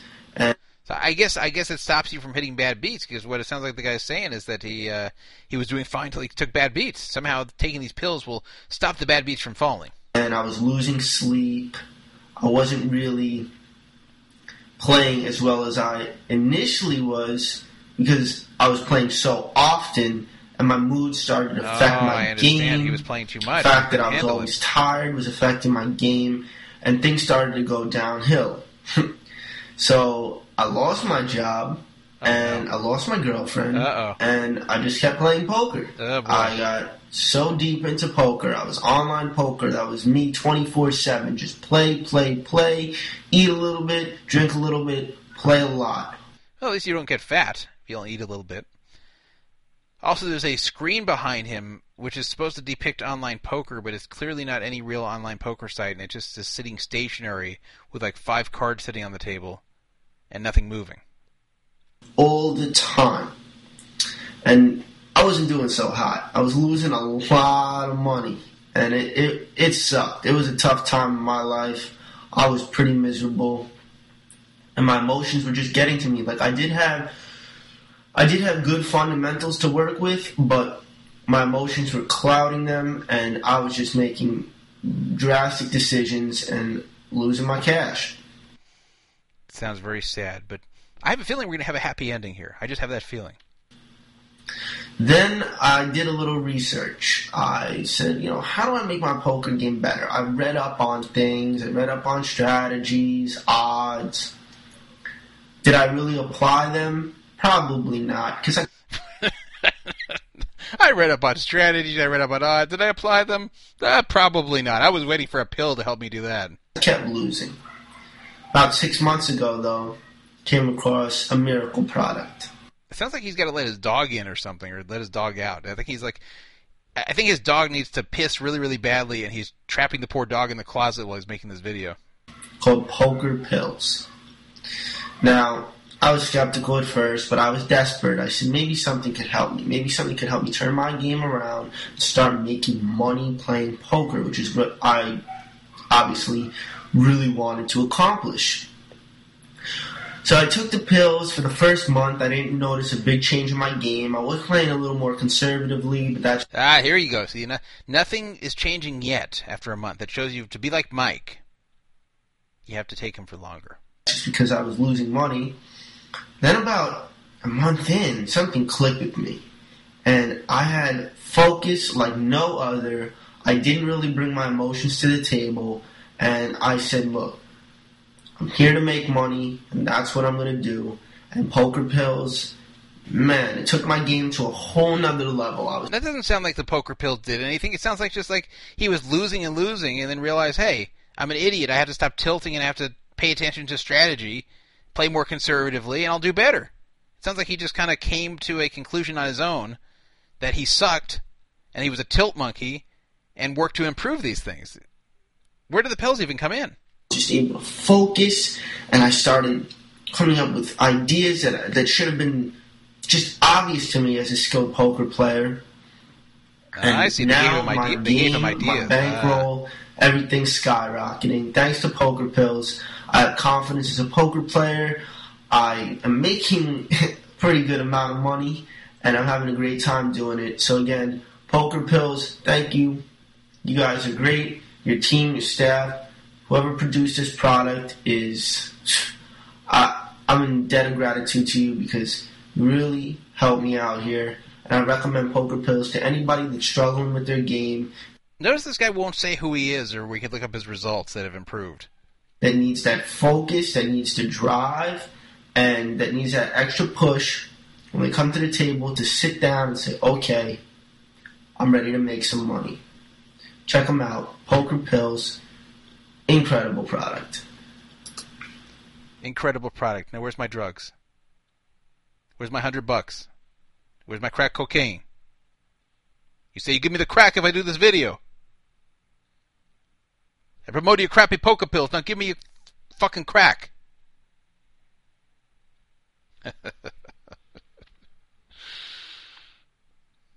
Does anyone really buy this stuff? I would love to know who really has bought this stuff. Is it just like a fail site they set up here trying to hook in suckers, or do they really have a steady customer base? Is there really... Are there really people buying this for 6 months, thinking they need to buy it for 6 months to see any results? Believing these BS testimonials.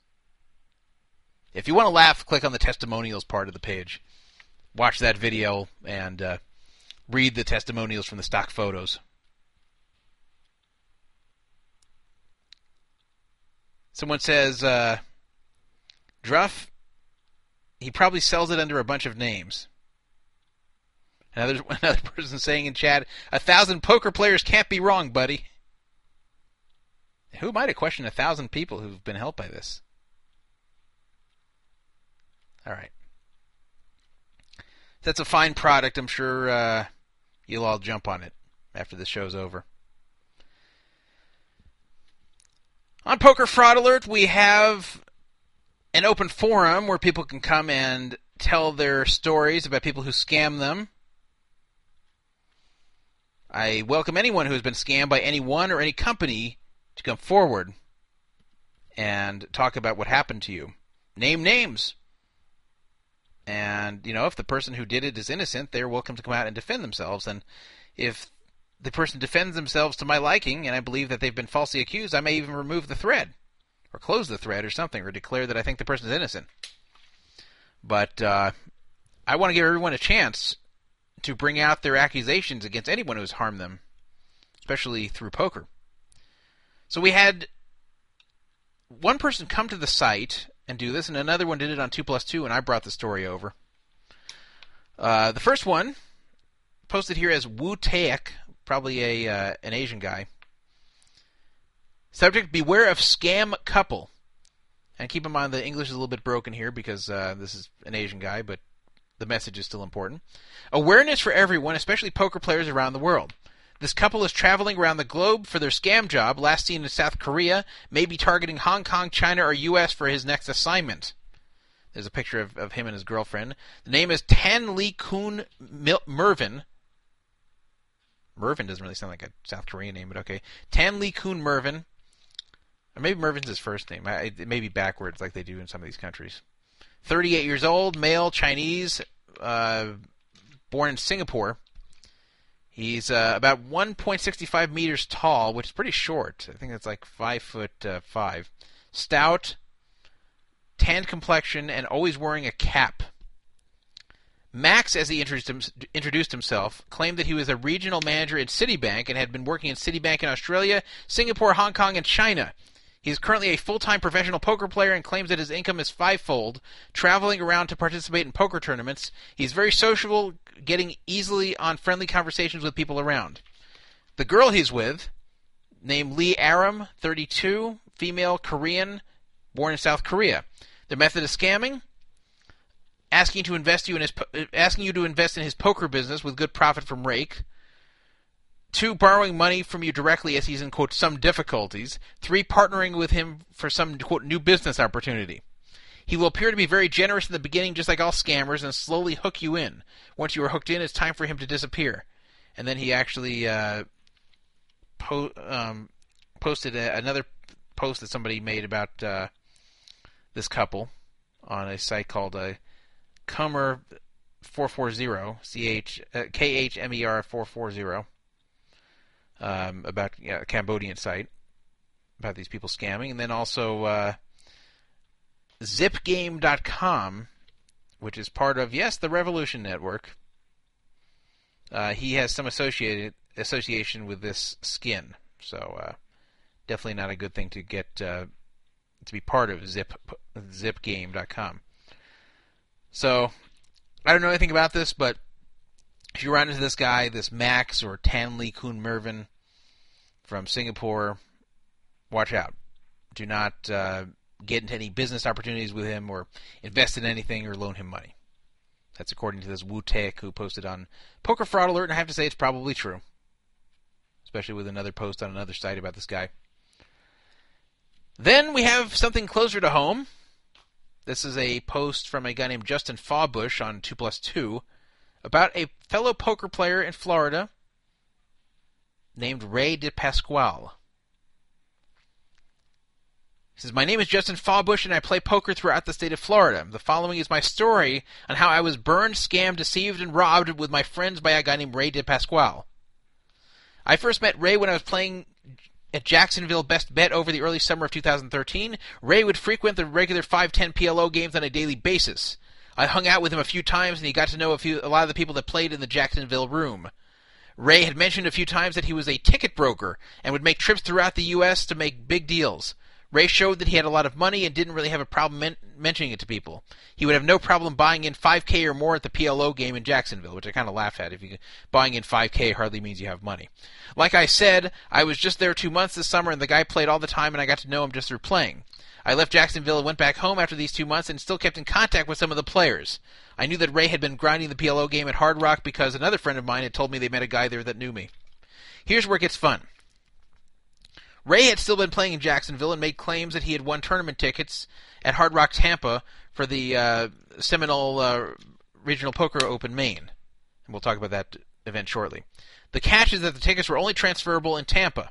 I learned of this because I was trying to sell a little bit of my action for that tournament and was told by some Jacksonville guys that Ray had a deal at a discount. Sounded great to me. I'd sell 15% and get my ticket at $3,500. 2 of my friends got similar deals. So now the question is, how do you not have the tickets when you give him the money? Ray's cover was, since we have to show up in person to do the transfer, he would need to just get our HR, which is Hard Rock, player numbers, and give it to the floor people there, and the floor guy from Tampa was going to be at Hollywood to deliver them for the start of the main event. I know, I'm a dumbass, he wrote. So basically this Ray guy allegedly was selling tournament seats for the main event at the Seminole Poker Open, selling them at a discount. And the only catch was you'd pay him first, and then he'd give you your tickets later, which he claimed had to be transferred to you over in Tampa. Or in Hollywood, or whatever, Hollywood where it takes place, Hollywood, Florida. It gets elaborate. I was headed down to Hard Rock Hollywood early last week to stay at Ray's rented vacation home that was a few miles away from Hard Rock. He invited me and my friends down there and just requested that we chip in for food. Nice guy, right? The place was pretty dope and had a pool and all those gadgets. I wonder if it's kind of like Prahlad's place. Pretty snazzy for a millionaire and overall nice guy. I thought it was a great deal to be able to grind cash games and play the main and a few other tournaments while I was there. Hell, the guy played cash games all week at Hard Rock. He was there with his girlfriend Angela, and she just kind of tagged along to the casino a few times but stayed at the house mostly. If you see her too, she's part of this whole scam. So not only does he give them a big discount on these tournament tickets to get into the Seminole main, but he lets people stay at his house for free. Can you imagine? First you buy at a big discount, and then you get to stay at his house for free? We had all planned on playing Day 1C Saturday of the tournament, and Ray was planning on that too. I woke up Friday, and Ray mentioned earlier in the week that a cleaning crew was going to be coming to the house on Friday afternoon. Me and my 2 friends left Ray and his girlfriend at the house while the cleaning crew was supposed to come, and Ray said he was going to meet us at the Hard Rock later that evening to do the transfer. Now, what do you think happens? Hey, guys, get out of the house the day before we're going to play here. The cleaning crew's coming. Oh, okay. Don't want to interfere with the cleaning crew. So, of course, these guys vacate the house so the cleaning crew can do their work.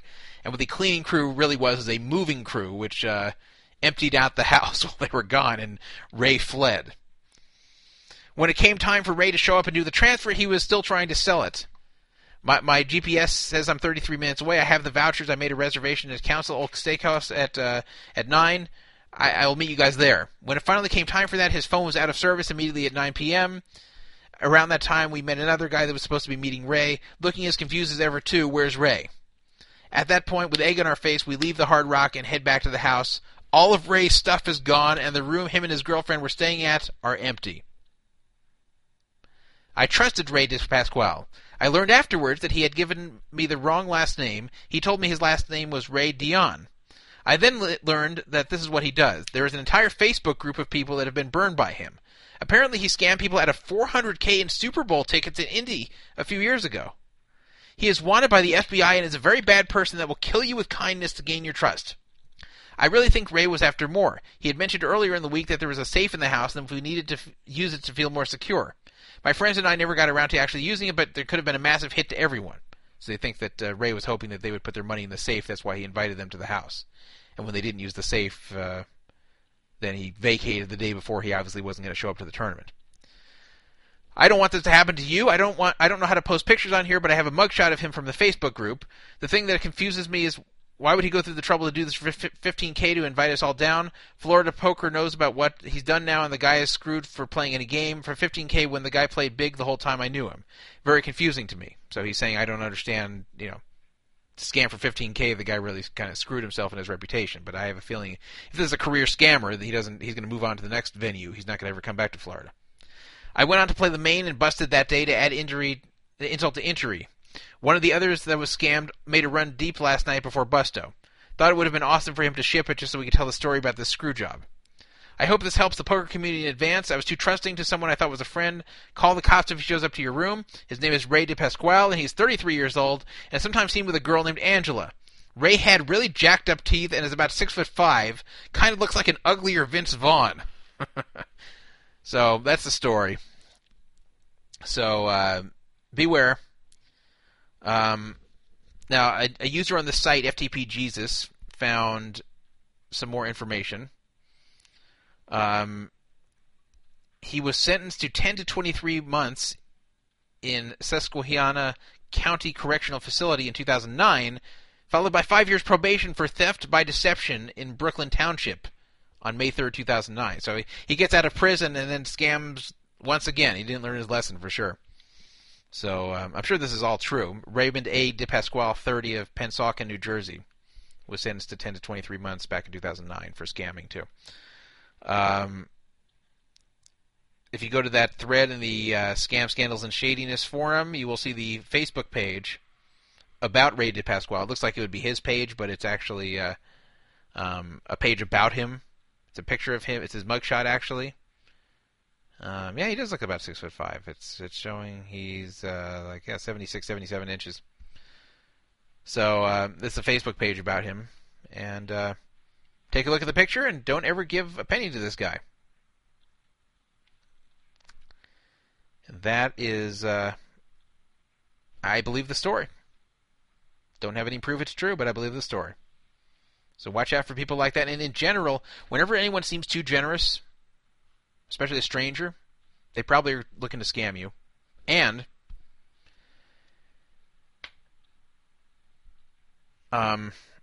in general, if a stranger is too generous, if a stranger is too nice to you, that's really the big red flag. I'll tell you the stranger I remember that was too nice to me. Peter Falcone. Remember what happened to him, or with him. He was really nice to me. I mean, he talked to me on the phone once.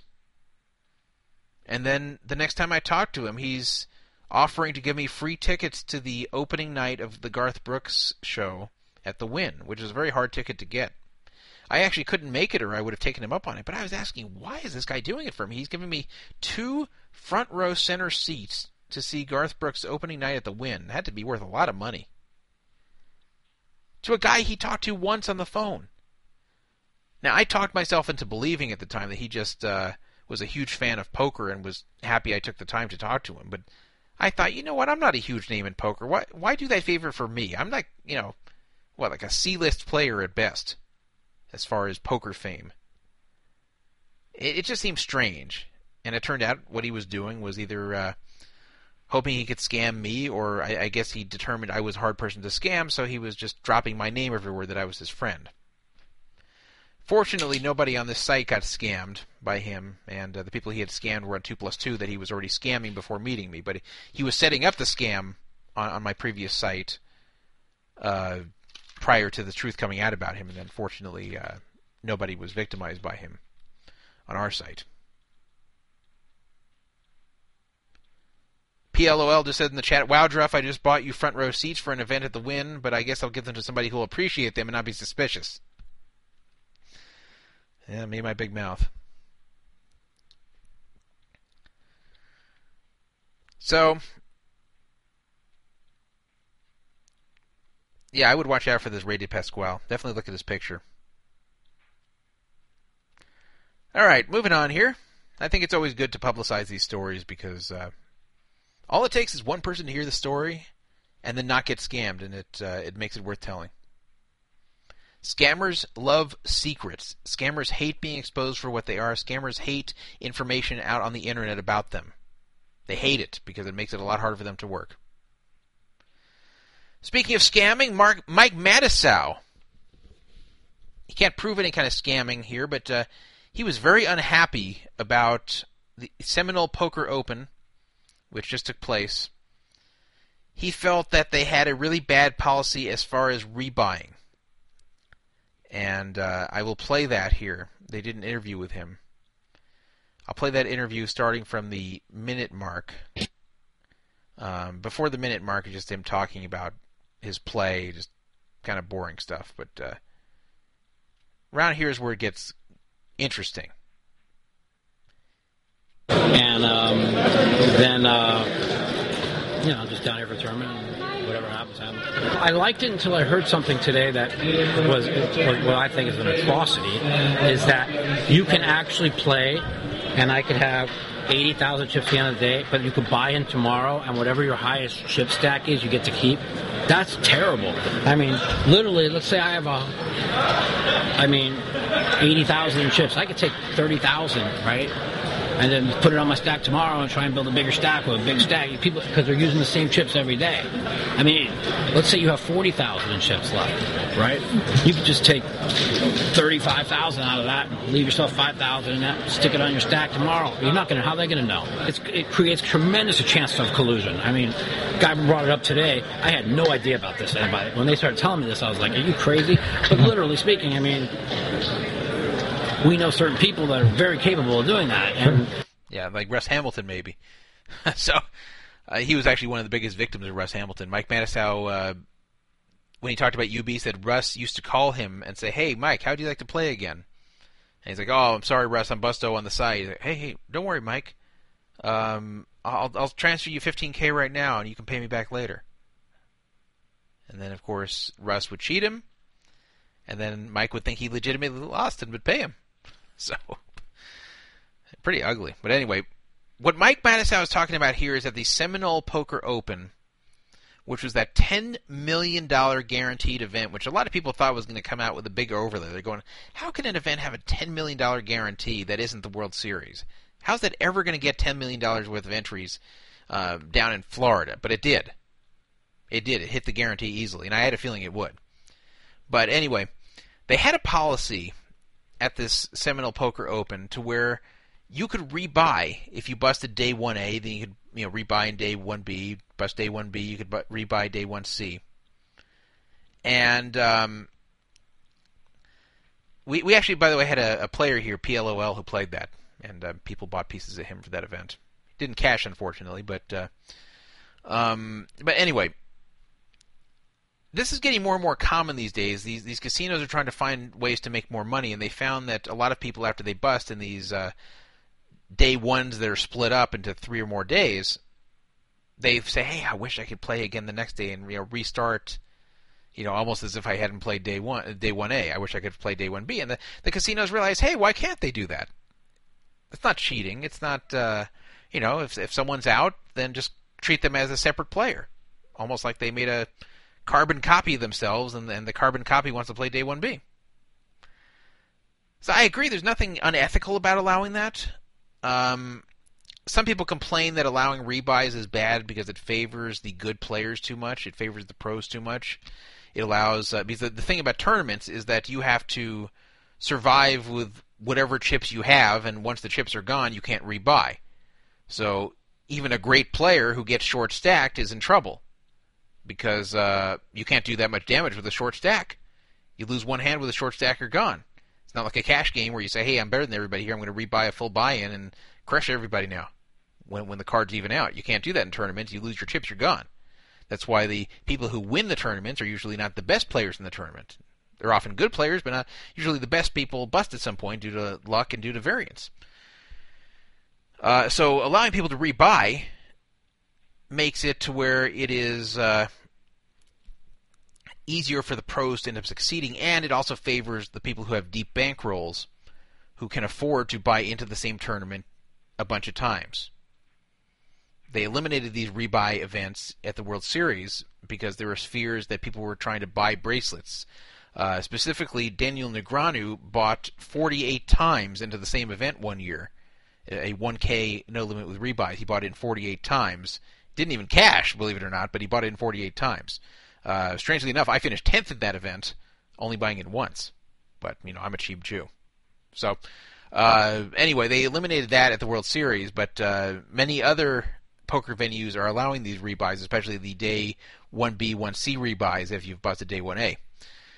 The thing Mike is really complaining about here is this new policy they have that, let's say you finish day 1A with a short stack.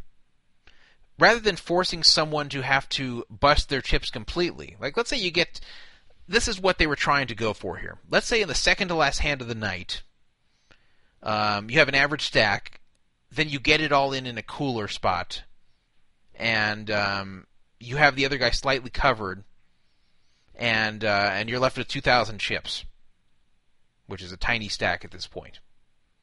Then you play the final hand of the day, go all in blind, win the hand, you have 4,000 chips. Then the day's over, you can't keep playing. So even if you were trying to lose your last 2,000 on the final hand, you didn't. So if the policy is that you have to bust in order to rebuy, then they only have two choices there. You can either say, just throw away my chips and consider it like I busted, or they can just tell the person, tough luck, you can't rebuy because you haven't busted. So what they came up with here was what they thought was an intermediate solution was that you can rebuy into day 1B whether you busted or not, and then what will happen is whatever day you finish with more chips will be the stack you move on with. So if you finish day 1A with 30,000 chips, you finish day 1B with 50,000 chips, then they throw out your 30,000 chips, and you move on to day 2 with 50,000. But if you busted day 1B, or if you finish with 10,000, then it acts like you didn't ever play day 1B, and you move on with the 30,000 you had from day 1A. So what Matusow is complaining about here is that people can play games with this and cheat, and if they finish with a mediocre chip stack, they could take chips off of that stack and immediately add it to the next day's stack and rebuy. So let's say you start with 30,000 in chips. If you finish with 40,000, he's saying, hey, you could take 30,000 off your stack, hope nobody notices, smuggle them into your stack on day 1B, and have a good shot at finishing with a much bigger stack. And to some people, this might be worth it, especially to accumulate a big stack on day 1.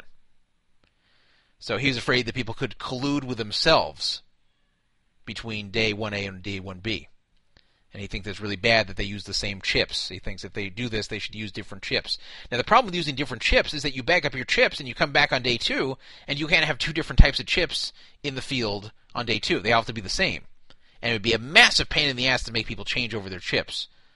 So that's not really a practical solution to this. But I understand his point. Now, chip smuggling can always occur between friends. You could, if you finish day 1A with 40,000 chips, you could always take some off your stack, put them in your pocket with nobody noticing, and smuggle them to your friend who's playing day 1B, and then agree to split, whatever each of you win in the tournament. That could be done, but it's always harder to do when there's another person involved. It's always easiest to trust yourself. And I have to agree that this is a big hole in what they've come up with here. I think this is a realistic thing that could actually happen, and it does not require a cheating partner. It's sometimes hard to get a cheating partner.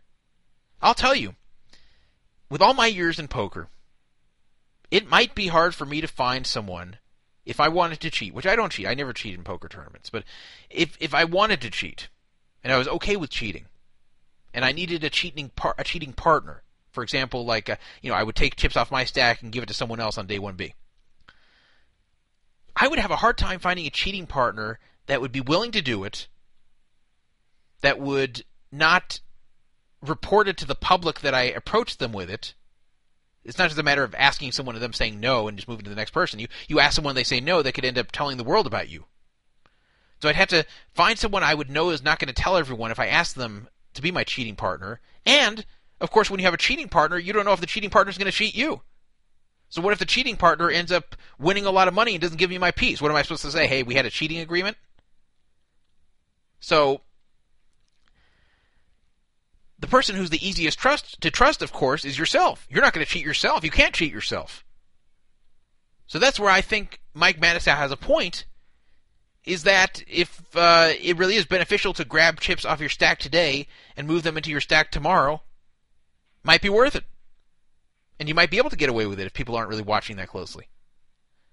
So I agree. I think it's a bad idea. But a lot of times these tournaments don't care. Now some people are saying that this is dumb, what I'm saying, because you could smuggle chips out of a $100 tournament. They use the same chips for all tournaments. That's really bad. And that's even worse. And I guess PLOL in the chat's right, that if you're going to do it, it probably is smarter to just smuggle chips out of a cheap tournament than to do this with the expensive tournament. The World Series is careful that you get the same number of chips according to what your buy-in is for all events. And the ones that are not that way, like the satellites and stuff, they use different chips. So let's say you enter a $1,000 buy-in event at the World Series, you get 3,000 in chips. If you enter the $10,000 main event, you get 30,000 in chips. You always get 3 times the chips of what the dollar value buy-in is. Now, you could still smuggle chips, of course, And I've always worried about that happening, and I always thought that they should have more than one set of chips. They do have more than one set, but they should have like 30 sets of chips there. They shouldn't have like 2 or 3 sets like they do. But they should have a lot more than a few sets of chips because, yes, if you accumulate a huge stack in a 1K event, smuggling 30K off your stack when the average stack is 400,000 is not going to matter much, yet that 30K can be huge for you in another tournament when everyone, when it's near the beginning. But still, at least the chips initially all cost the same. But when you're getting a lot of chips, when you're getting thousands of chips for a $100 event, and you can smuggle those same chips in to a 5-figure buy-in event, or a 4-figure, I think it was 5,000 to enter that thing. But whatever. You take chips from a cheap event, a very cheap event, like $100, and it's the same chips for the super expensive event, that's really opening up for cheating. And that's terrible. And that's worse than what Mattis is complaining about. So I didn't even know that until I read that in the chat. So that's really bad. And a lot of times these casinos either don't care or don't realize it, or you have idiots running the tournaments. But they definitely need to change that. I mean, that's just ripe for cheating.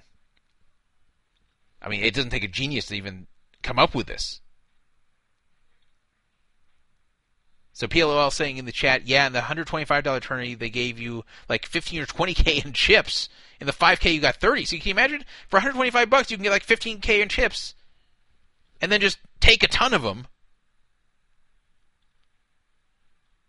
put them in your pocket when no one's looking, and smuggle them into the 5K. This does not take a criminal mastermind to do. Someone in the chat named $5 asking me, Dan, are you Jewish? Yes. My name's actually not Dan. My screen name's Dan Druff. My name is Todd Wittelis. But yes, I'm Jewish. Wow, really bad. Really, really bad that they are using the same chips for $125 buy-ins where you get 20K worth of chips and then you get 30K worth of chips for the 5K buy-in, the exact same chips. I'm sure there was cheating going on there. I'm sure there was. Wow. Hope they change that next year. Now, it was actually a very successful event. It easily broke the $10 million guarantee for the 5K buy-in. At first, a lot of people were thinking, wow, 5K buy-in, $10 million guarantee. That means that they will have to get 2,000 people to break that guarantee. But they did. They got more than that. And that's because there was a lot of publicity for this one. A lot of publicity, and the 10 million just really stuck out to people. And I think people played it for a few reasons. One is there were some people who just were in denial and thought that the guarantee would not be reached and there would be big overlay. And others who just felt that it's a big field and that the field would probably be weak. But I still don't think that field was big enough to be weak. I mean, it's not going to be as strong as your typical 5K event. But I have to think that it's nowhere near as weak as the World Series of Poker main event field where you have 6,000 or 7,000 people playing. There you just don't have enough players who are good enough that have that type of money to play. So you're always going to get weak players in the main event. Also, the main event of the World Series of Poker is just it's such a high-profile event that you just get people who play it. Like I had a total amateur at my first table who said, "I'm here because this is something I always wanted to do." That's why he played. Not because he felt he was ready, not because he felt he was good. Just it's something he always wanted to do. And, of course, he was the first one out. So you get those type of people in the main event. That's why I play it. But this 5K in Florida doesn't have quite the same prestige as the World Series of Poker main. But let's see in the chat how PLOL liked it. He said it was hit or miss. I think that's what he's trying to say. He's talking about the cash games there. I'm curious from PLO how he felt the field was in the tournament. If he felt it was soft, middle, hard. He said there were 600 satellite entrants, which, people criticize satellite entrants and say they all suck, and a lot of them do, but you have to understand for a satellite entrant to make it, they have to win or at least finish the top 10% of a satellite. So a lot of times you have good players who win their way in through satellites who just don't have very much of a bankroll. So I wouldn't look down on all satellite players. Yes, there's some crappy satellite players that get through, but They do have to win something to get in. What you want, ideally, is someone to sit at the table who doesn't have to win anything in poker to get in. He says they also gave out some tickets through high hands at cash games. You know, like if you have a royal flush or whatever. So, I guess that's good. But he did say it wasn't as soft as he thought it would be, PLOL saying in the chat. He says tourney was not super soft, lots of good players, but still plenty of fish. That's about what I would think it would be. Like not a tournament where you're going, oh my god, everyone here's great, but not where you're thinking, wow, this is easy, it's going to be a cakewalk, or wow, tons of dead money here. So, that's a story from Seminole. I did not know about the chip thing. That's really bad. That's much worse than Matisow was saying. Leave it to Mike Matisow to focus on the wrong thing. Anyway, you know, Mike Matisow, for all his problems, he's generally a nice guy. And I went to dinner with him once, not just me and him, but me and a few other people. And I remember he did something nice, or said something nice. I shouldn't say did something, but I remember one of the times my parents were in Vegas at the World Series watching me.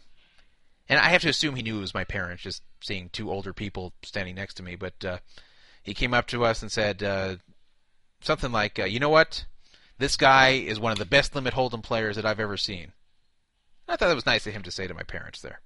I don't know if he really thought that, but nice of him to say. So I like Mike Matisow. I know he's made some mistakes. I know he's pretty much his own worst enemy, but in general, I like the guy. Not someone I'd want to model my life after, but in general, I like the guy. Here's something I don't like, and that is Ultimate Poker's business practices recently. Ultimate Poker, of course, being the new online poker room, legal online poker room, only for the state of Nevada, run by Station Casinos. The only legal online poker room you can play in the United States. You have to be physically located in the state of Nevada to play on it, but you do not have to live in Nevada. You just have to be physically located in Nevada. I've played on there on and off. Now, I mentioned on this show previously a lot of criticisms of their software. I criticized the freeze-ups, the crashes, the fact that the wrong card sometimes would display on certain computers, on the board, which is really terrible. I also criticized a stupid policy they had where when a heads-up game starts, the two players draw for the button, even if it's just a matter of someone sitting out and sitting back in. So, let's say you're sitting there alone at a table, someone sits with you, you draw for the button, whoever gets the higher card gets the button. But then let's say one of the two players sits out 2 hands later, 1 hand later even. You draw for the button again when he sit back in, which is ridiculous. They should never draw for the button twice for the same 2 players. It should be continuous unless someone leaves and doesn't come back for a specified period of time. So that was one problem. The other problem was, so it got abused, and it got abused especially by people who were button free rollers. What they would do is they would sit down, draw for the button. If they won, they would play one hand, get the button in, and leave. So they'd only have the button and never play out of position. And if they did not win the button, they would just sit out. So they would do that to anyone sitting heads up. They'd play one hand only if they got the button. If they didn't get the button, they'd leave. So I complained about this at the time. When it happened to me, people victimized me this way, including one guy who pretended he was having connection problems when he was really just sitting out to get back the button through the draw. I complained to them, and they gave me a little money back for my trouble there, but and for what had been done to me. But I was really hammering them hard for not fixing these problems. I was saying it's been weeks now since this stuff's been reported. Some of this is really easy to fix. Why haven't they fixed it? Why don't they give a crap? And someone really put me in my place on 2+2, or so I thought. They said, you don't understand. This is not PokerStars. They can't just change their software when they feel like it. They have a bureaucratic regulatory process to go through with the Nevada Gaming Commission. And whenever they change their software, they cannot put the new software online until it is certified. It has to be inspected and certified. They can't just make changes. They can't even make tiny bug fixes unless that software gets certified by the Nevada Gaming Commission. And that takes time. And I said, oh, all right. I guess that makes sense. Okay, sorry, Ultimate Poker. I'm sorry for criticizing your slowness in fixing these bugs. I guess you've fixed them the whole time, but you just can't put the new software up because you got to get the Gaming Commission to approve it. So, Ultimate Poker just rolled out a major change to their software. Whole thing looks different. Totally different software. And guess what? I was sitting alone. Some guy sat with me, got the button, won the hand, and ran.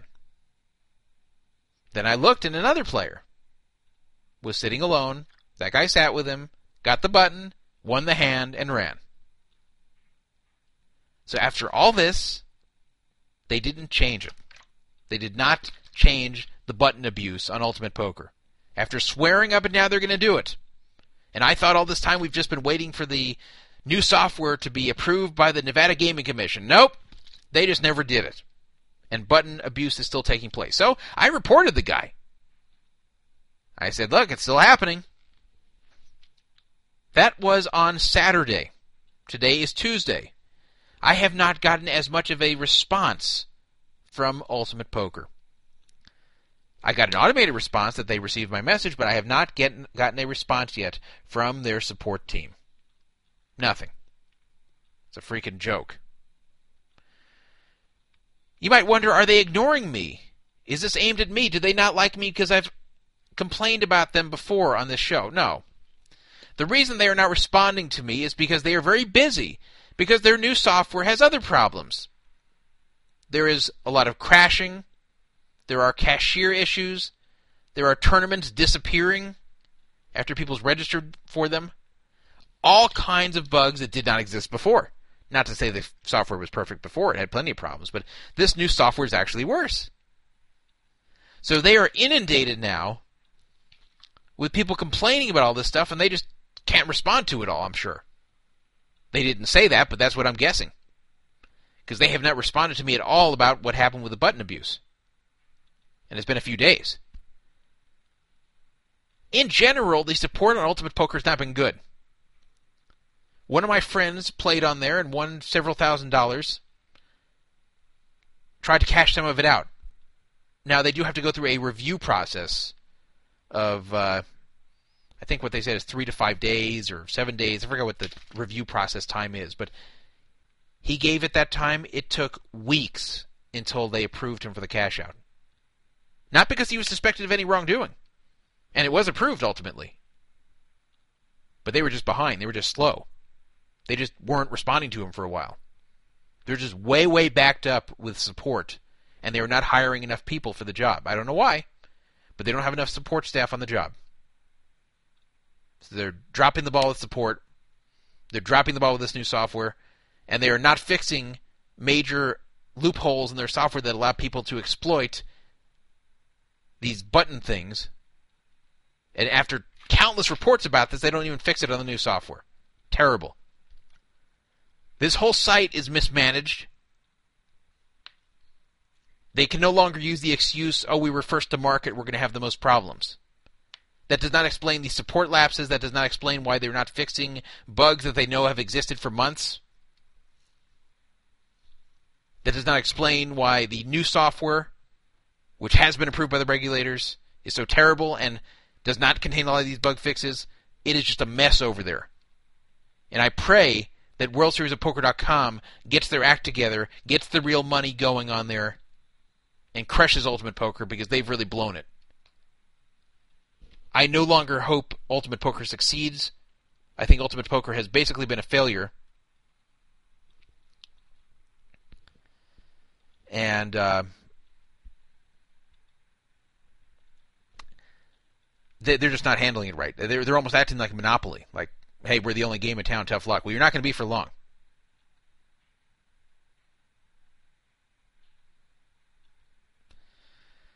Beer and Poker in the chat saying Ultimate Poker should have Prahlad do a video after the latest software upgrade and say this is the new UP.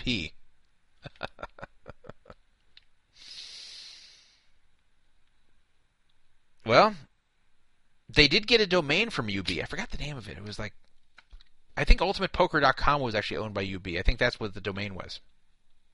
Their main domain, I think, was originally owned by UB. And, of course, they used that CAMS software to do verification of the users. That was then using Greg Pearson, UB cheater Greg Pearson's company iOvation to verify customers.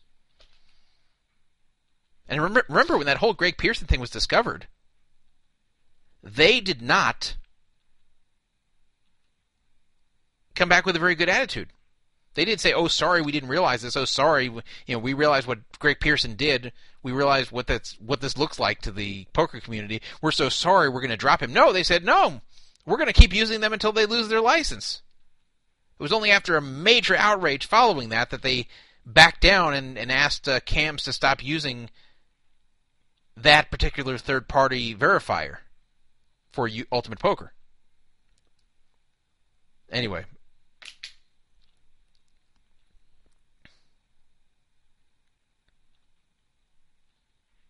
I really hope that WSOP.com beats them. And I know South Point is starting, their room has just gone up, and it's not open for real money yet, but I hope when that room goes for real money also, I hope that beats them too. But I have a feeling South Point's going to be even more fail. I just don't think they're ready either.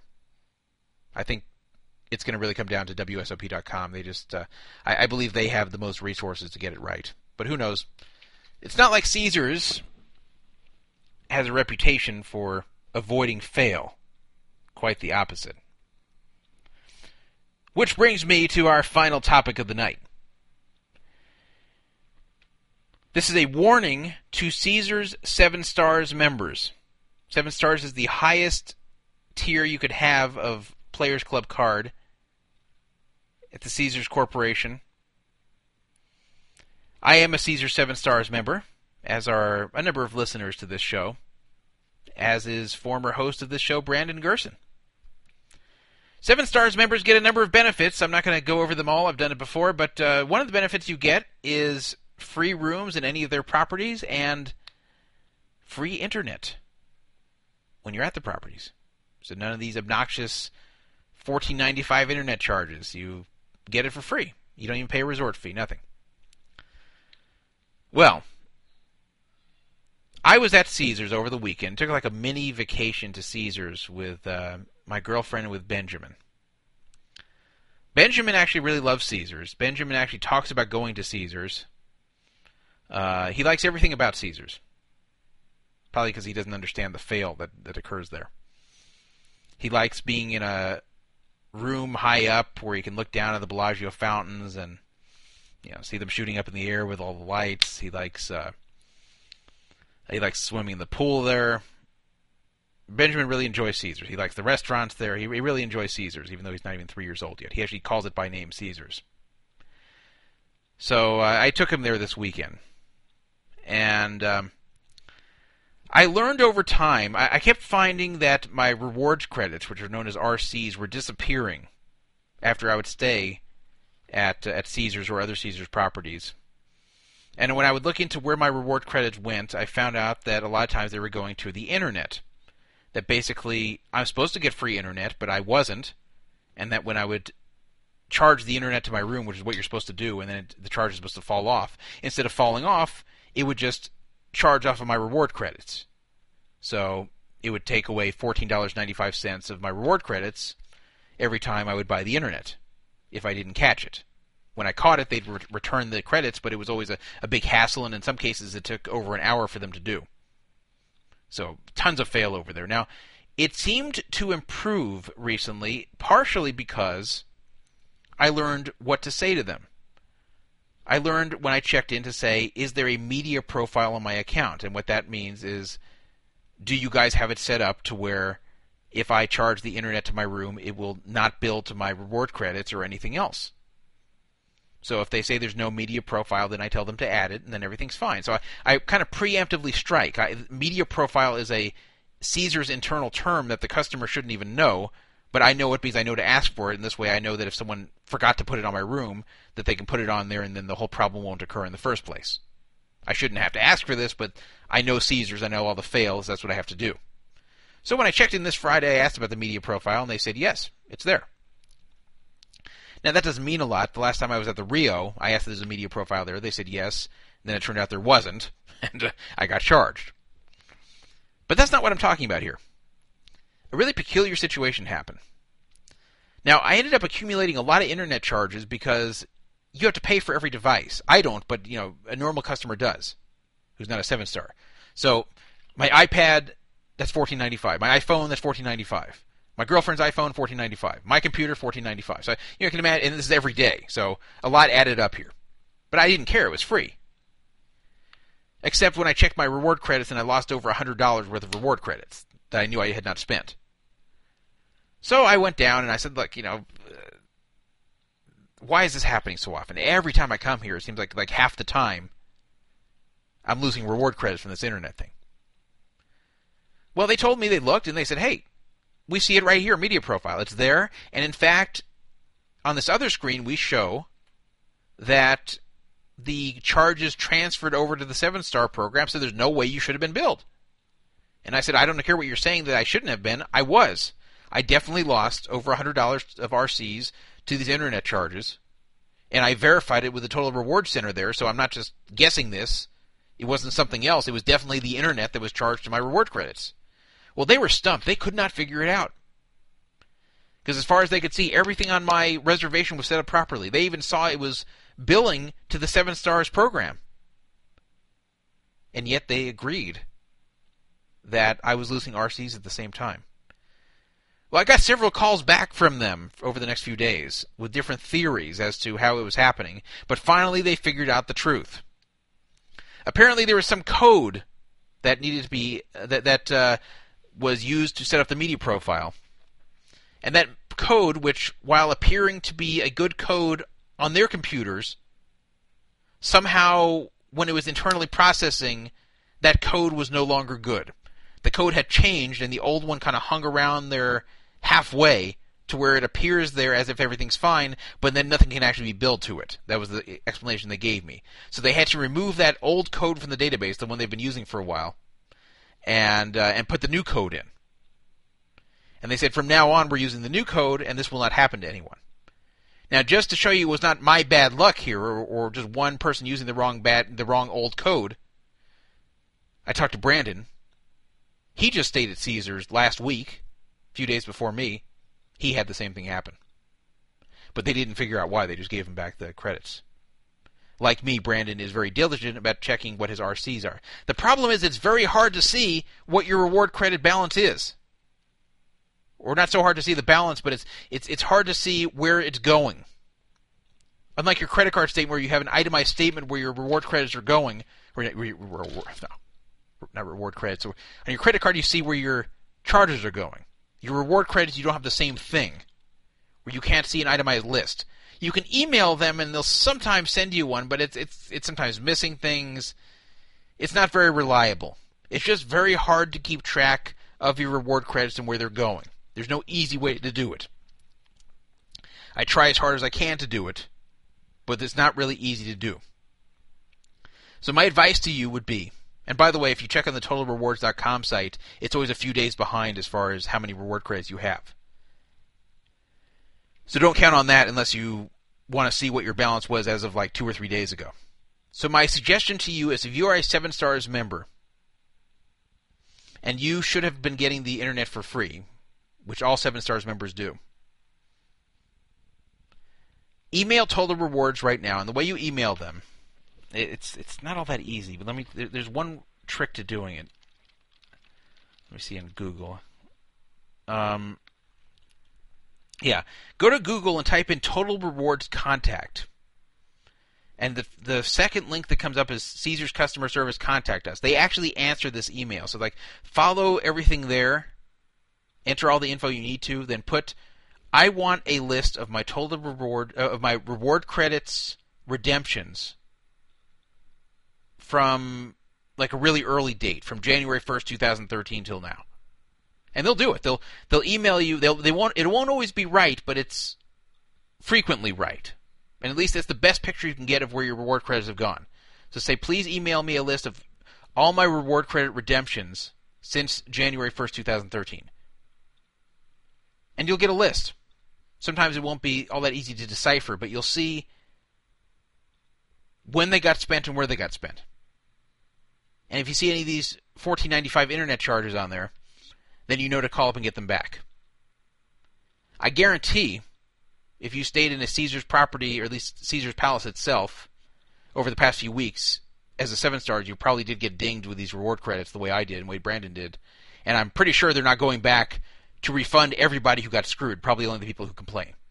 So that's my tip for you about this and about everything else, because I have had literally hundreds of dollars, not just this 100, but many hundreds of dollars of reward credits disappear that should not have, that I have caught. I once had them disappear because they didn't properly comp my room, and I was being charged $129 per day for my room instead of $0. No one told me. It was just coming off my RCs. So and you can do this after the fact. Even if they made this mistake 6 months ago, they will give you back the RCs if you can prove they made a mistake. Which internet, they of course can never charge you, so that's obviously a mistake. So definitely go do that if you're a 7-stars member of Total Rewards, or even if you're not. If you have Total Rewards credits, I would do it. Even if you're Diamond or whatever.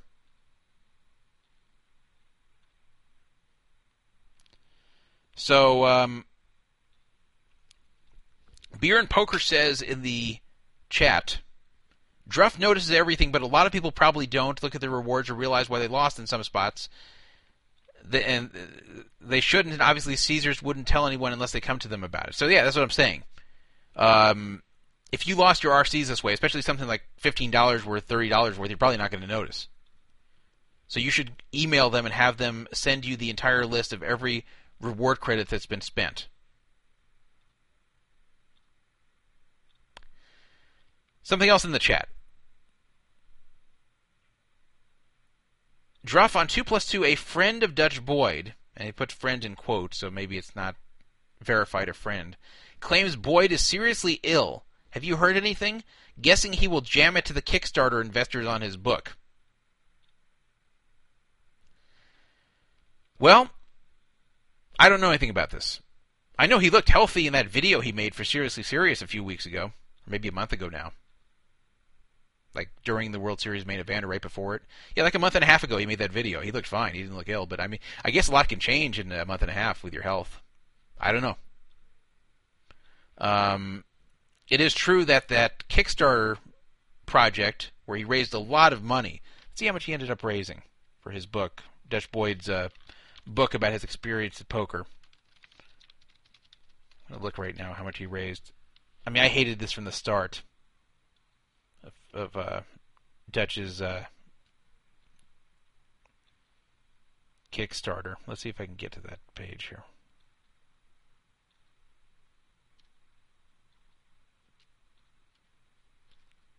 Having trouble finding the actual Kickstarter page here. Doesn't matter. He raised a lot of money. I forgot. I think it was 5 figures he raised. Maybe someone in the chat can tell me what he ended up raising. I hate this Kickstarter thing. For those of you that don't know, Kickstarter is a site where you get people to give you money to start your own project. So like, let's say you say, I want to write this great book about such and such, but I don't have the time to work a regular job and be an author. So if you guys could raise $10,000 for me, I'll take such and such time off of work, use the $10,000 to support myself and write the book. And then sometimes people get a piece of it, and sometimes they're just, you're just doing it to be nice to the person. So that's what Dutch did basically. Raised money for this book that he hasn't written yet, or hasn't completed yet through Kickstarter. And I think especially someone like Dutch, I'm being told he raised $9,000. You don't give Dutch Boyd $9,000 for anything unless you get it immediately. You don't ever give him anything. You don't ever give Dutch Boyd $9,000 for anything in the future, given his track record. And I can say that about most poker players. Question from Matt the Rat in the chat. Druff, I assume the worst Caesars room is much, much better than the average Bally's room. Is that true? No. Let me tell you about the Caesars Towers. I like the Augustus Tower the best. I think it was built in like 2005. It's pretty nice. Try to ask for a high floor facing the Bellagio fountains. That's always what I get. And those are nice rooms. I like them. Be careful about the floor number. Don't let them give you like the 26th floor. It'll sound like it's high, but it's really like the 5th floor. I think it starts at like 22 or 23. So, anyway, I like Augustus the best. Second best is Octavius, which is actually newer. It was built in January 2012, and it's actually slightly nicer room-wise than Augustus, but it has no view. So if you like views, I'd go for Augustus. Also, Augustus is closer than Octavius. Octavius is a real long walk to everything. So Caesars is a very big property. There's a lot of walking. So you'll want to cut that down. So I would stay away from Octavius for that reason, too. Not that Augustus is close, but Octavius is even further. So Octavius is second best, but you may like it if you don't really care about a view. I like the view because number one, I like watching the Bellagio fountains. I think it's relaxing, and Benjamin loves it. So when he's with me, I always have to get Augustus. Then there's the Palace Tower, which is a little bit older. It's okay. It's not bad. Augustus is definitely nicer, but Palace isn't bad. I forget if there's a view there or not. Then there's the Forum Tower, which is older. I would avoid that if you could. Then the worst tower is the Roman Tower. That's the oldest tower. I think it was built in the 60s. I stayed in it once because they stupidly gave away my room when they weren't supposed to, and they were totally full and couldn't give me anything. So I got stuck in the Roman Tower for a night. I didn't feel like I was at Caesars. I felt like I was in some crappy hotel in the 70s. I'm not kidding. It did not look like Caesars. It's a dump, the Roman Tower. I would stay away from that. There used to be a tower called the Centurion Tower, which is also old. Strangely enough, it's been converted to the Nobu Hotel. So I don't know if the Nobu Hotel is nice, because they took an old tower and renovated it, but sometimes there's only so much you can do to renovate those things.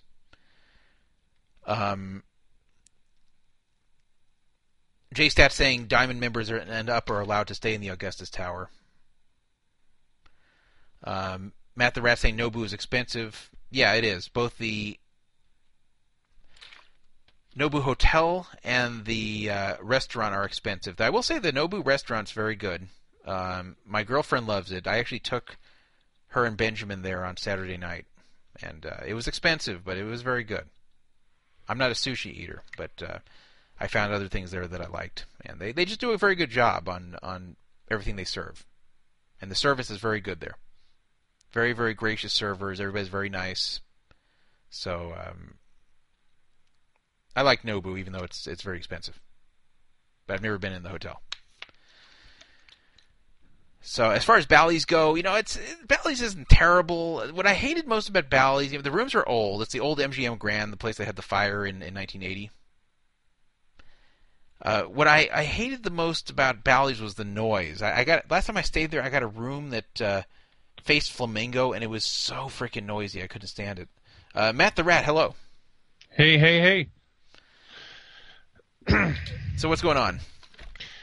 No, yeah, I brought that up because I'll probably be doing just a short week trip down there in September, and I have, I'm comp for, Bally's and Flamingo and, Paris and stuff like that. I think the Caesars was the Roman, but I was just kind of wondering where the best place, I'm only a platinum and I'm only offered so much, but I'm just wondering where the best place to stay would be that, for free. Yeah, well, okay, so stay away from the Caesars Roman. It's crap. It's really crap. Yeah. As far as if I could not stay at Caesars, Paris can be an okay place to stay. That's a decent place. It's not as nice as Caesars, but it's not bad. Planet Hollywood is very average, but again, it's okay. It's not bad. It's just very average. And then you also, believe it or not, want to look at the Rio. The Rio is not a terrible place to stay, as long as you get used to its idiosyncrasies. There's there are parts of it that are starting to get maintenance problems, but I don't hate staying at the Rio. I prefer Caesars, but sometimes I actually will pick the Rio second instead of Caesars because I sometimes just don't like the whole thing of the traffic getting into Paris. I hate driving on the Strip itself. I can get into Caesars without touching Las Vegas Boulevard through tricks I've posted before on the site. And Rio's not even on the Strip. Paris, there's no way to do that. So...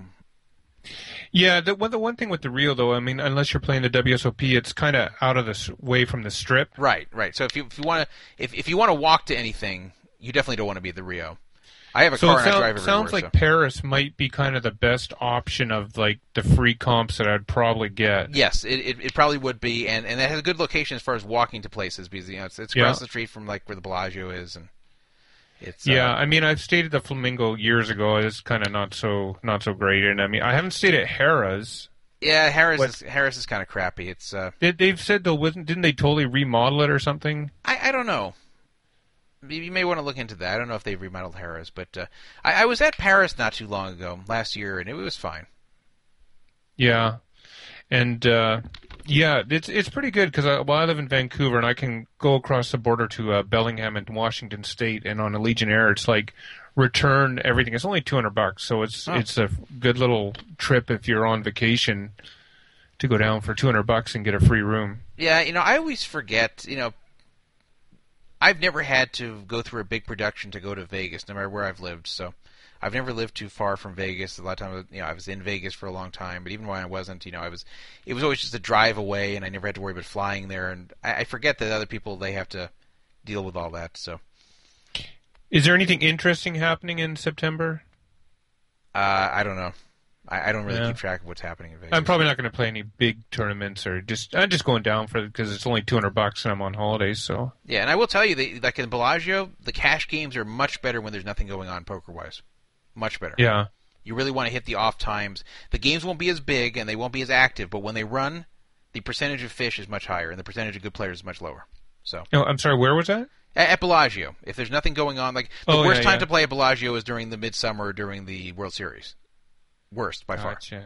Best time to play is the off season when people are not there for poker. You have the typical grinders that are there, but then you have a lot of tourists who suck and you have a lot fewer good players in town. Yeah, and Hotshot said the area daily tournament. When I was down there for the WSOP, I actually I played the nightly, and I ended up sitting beside him.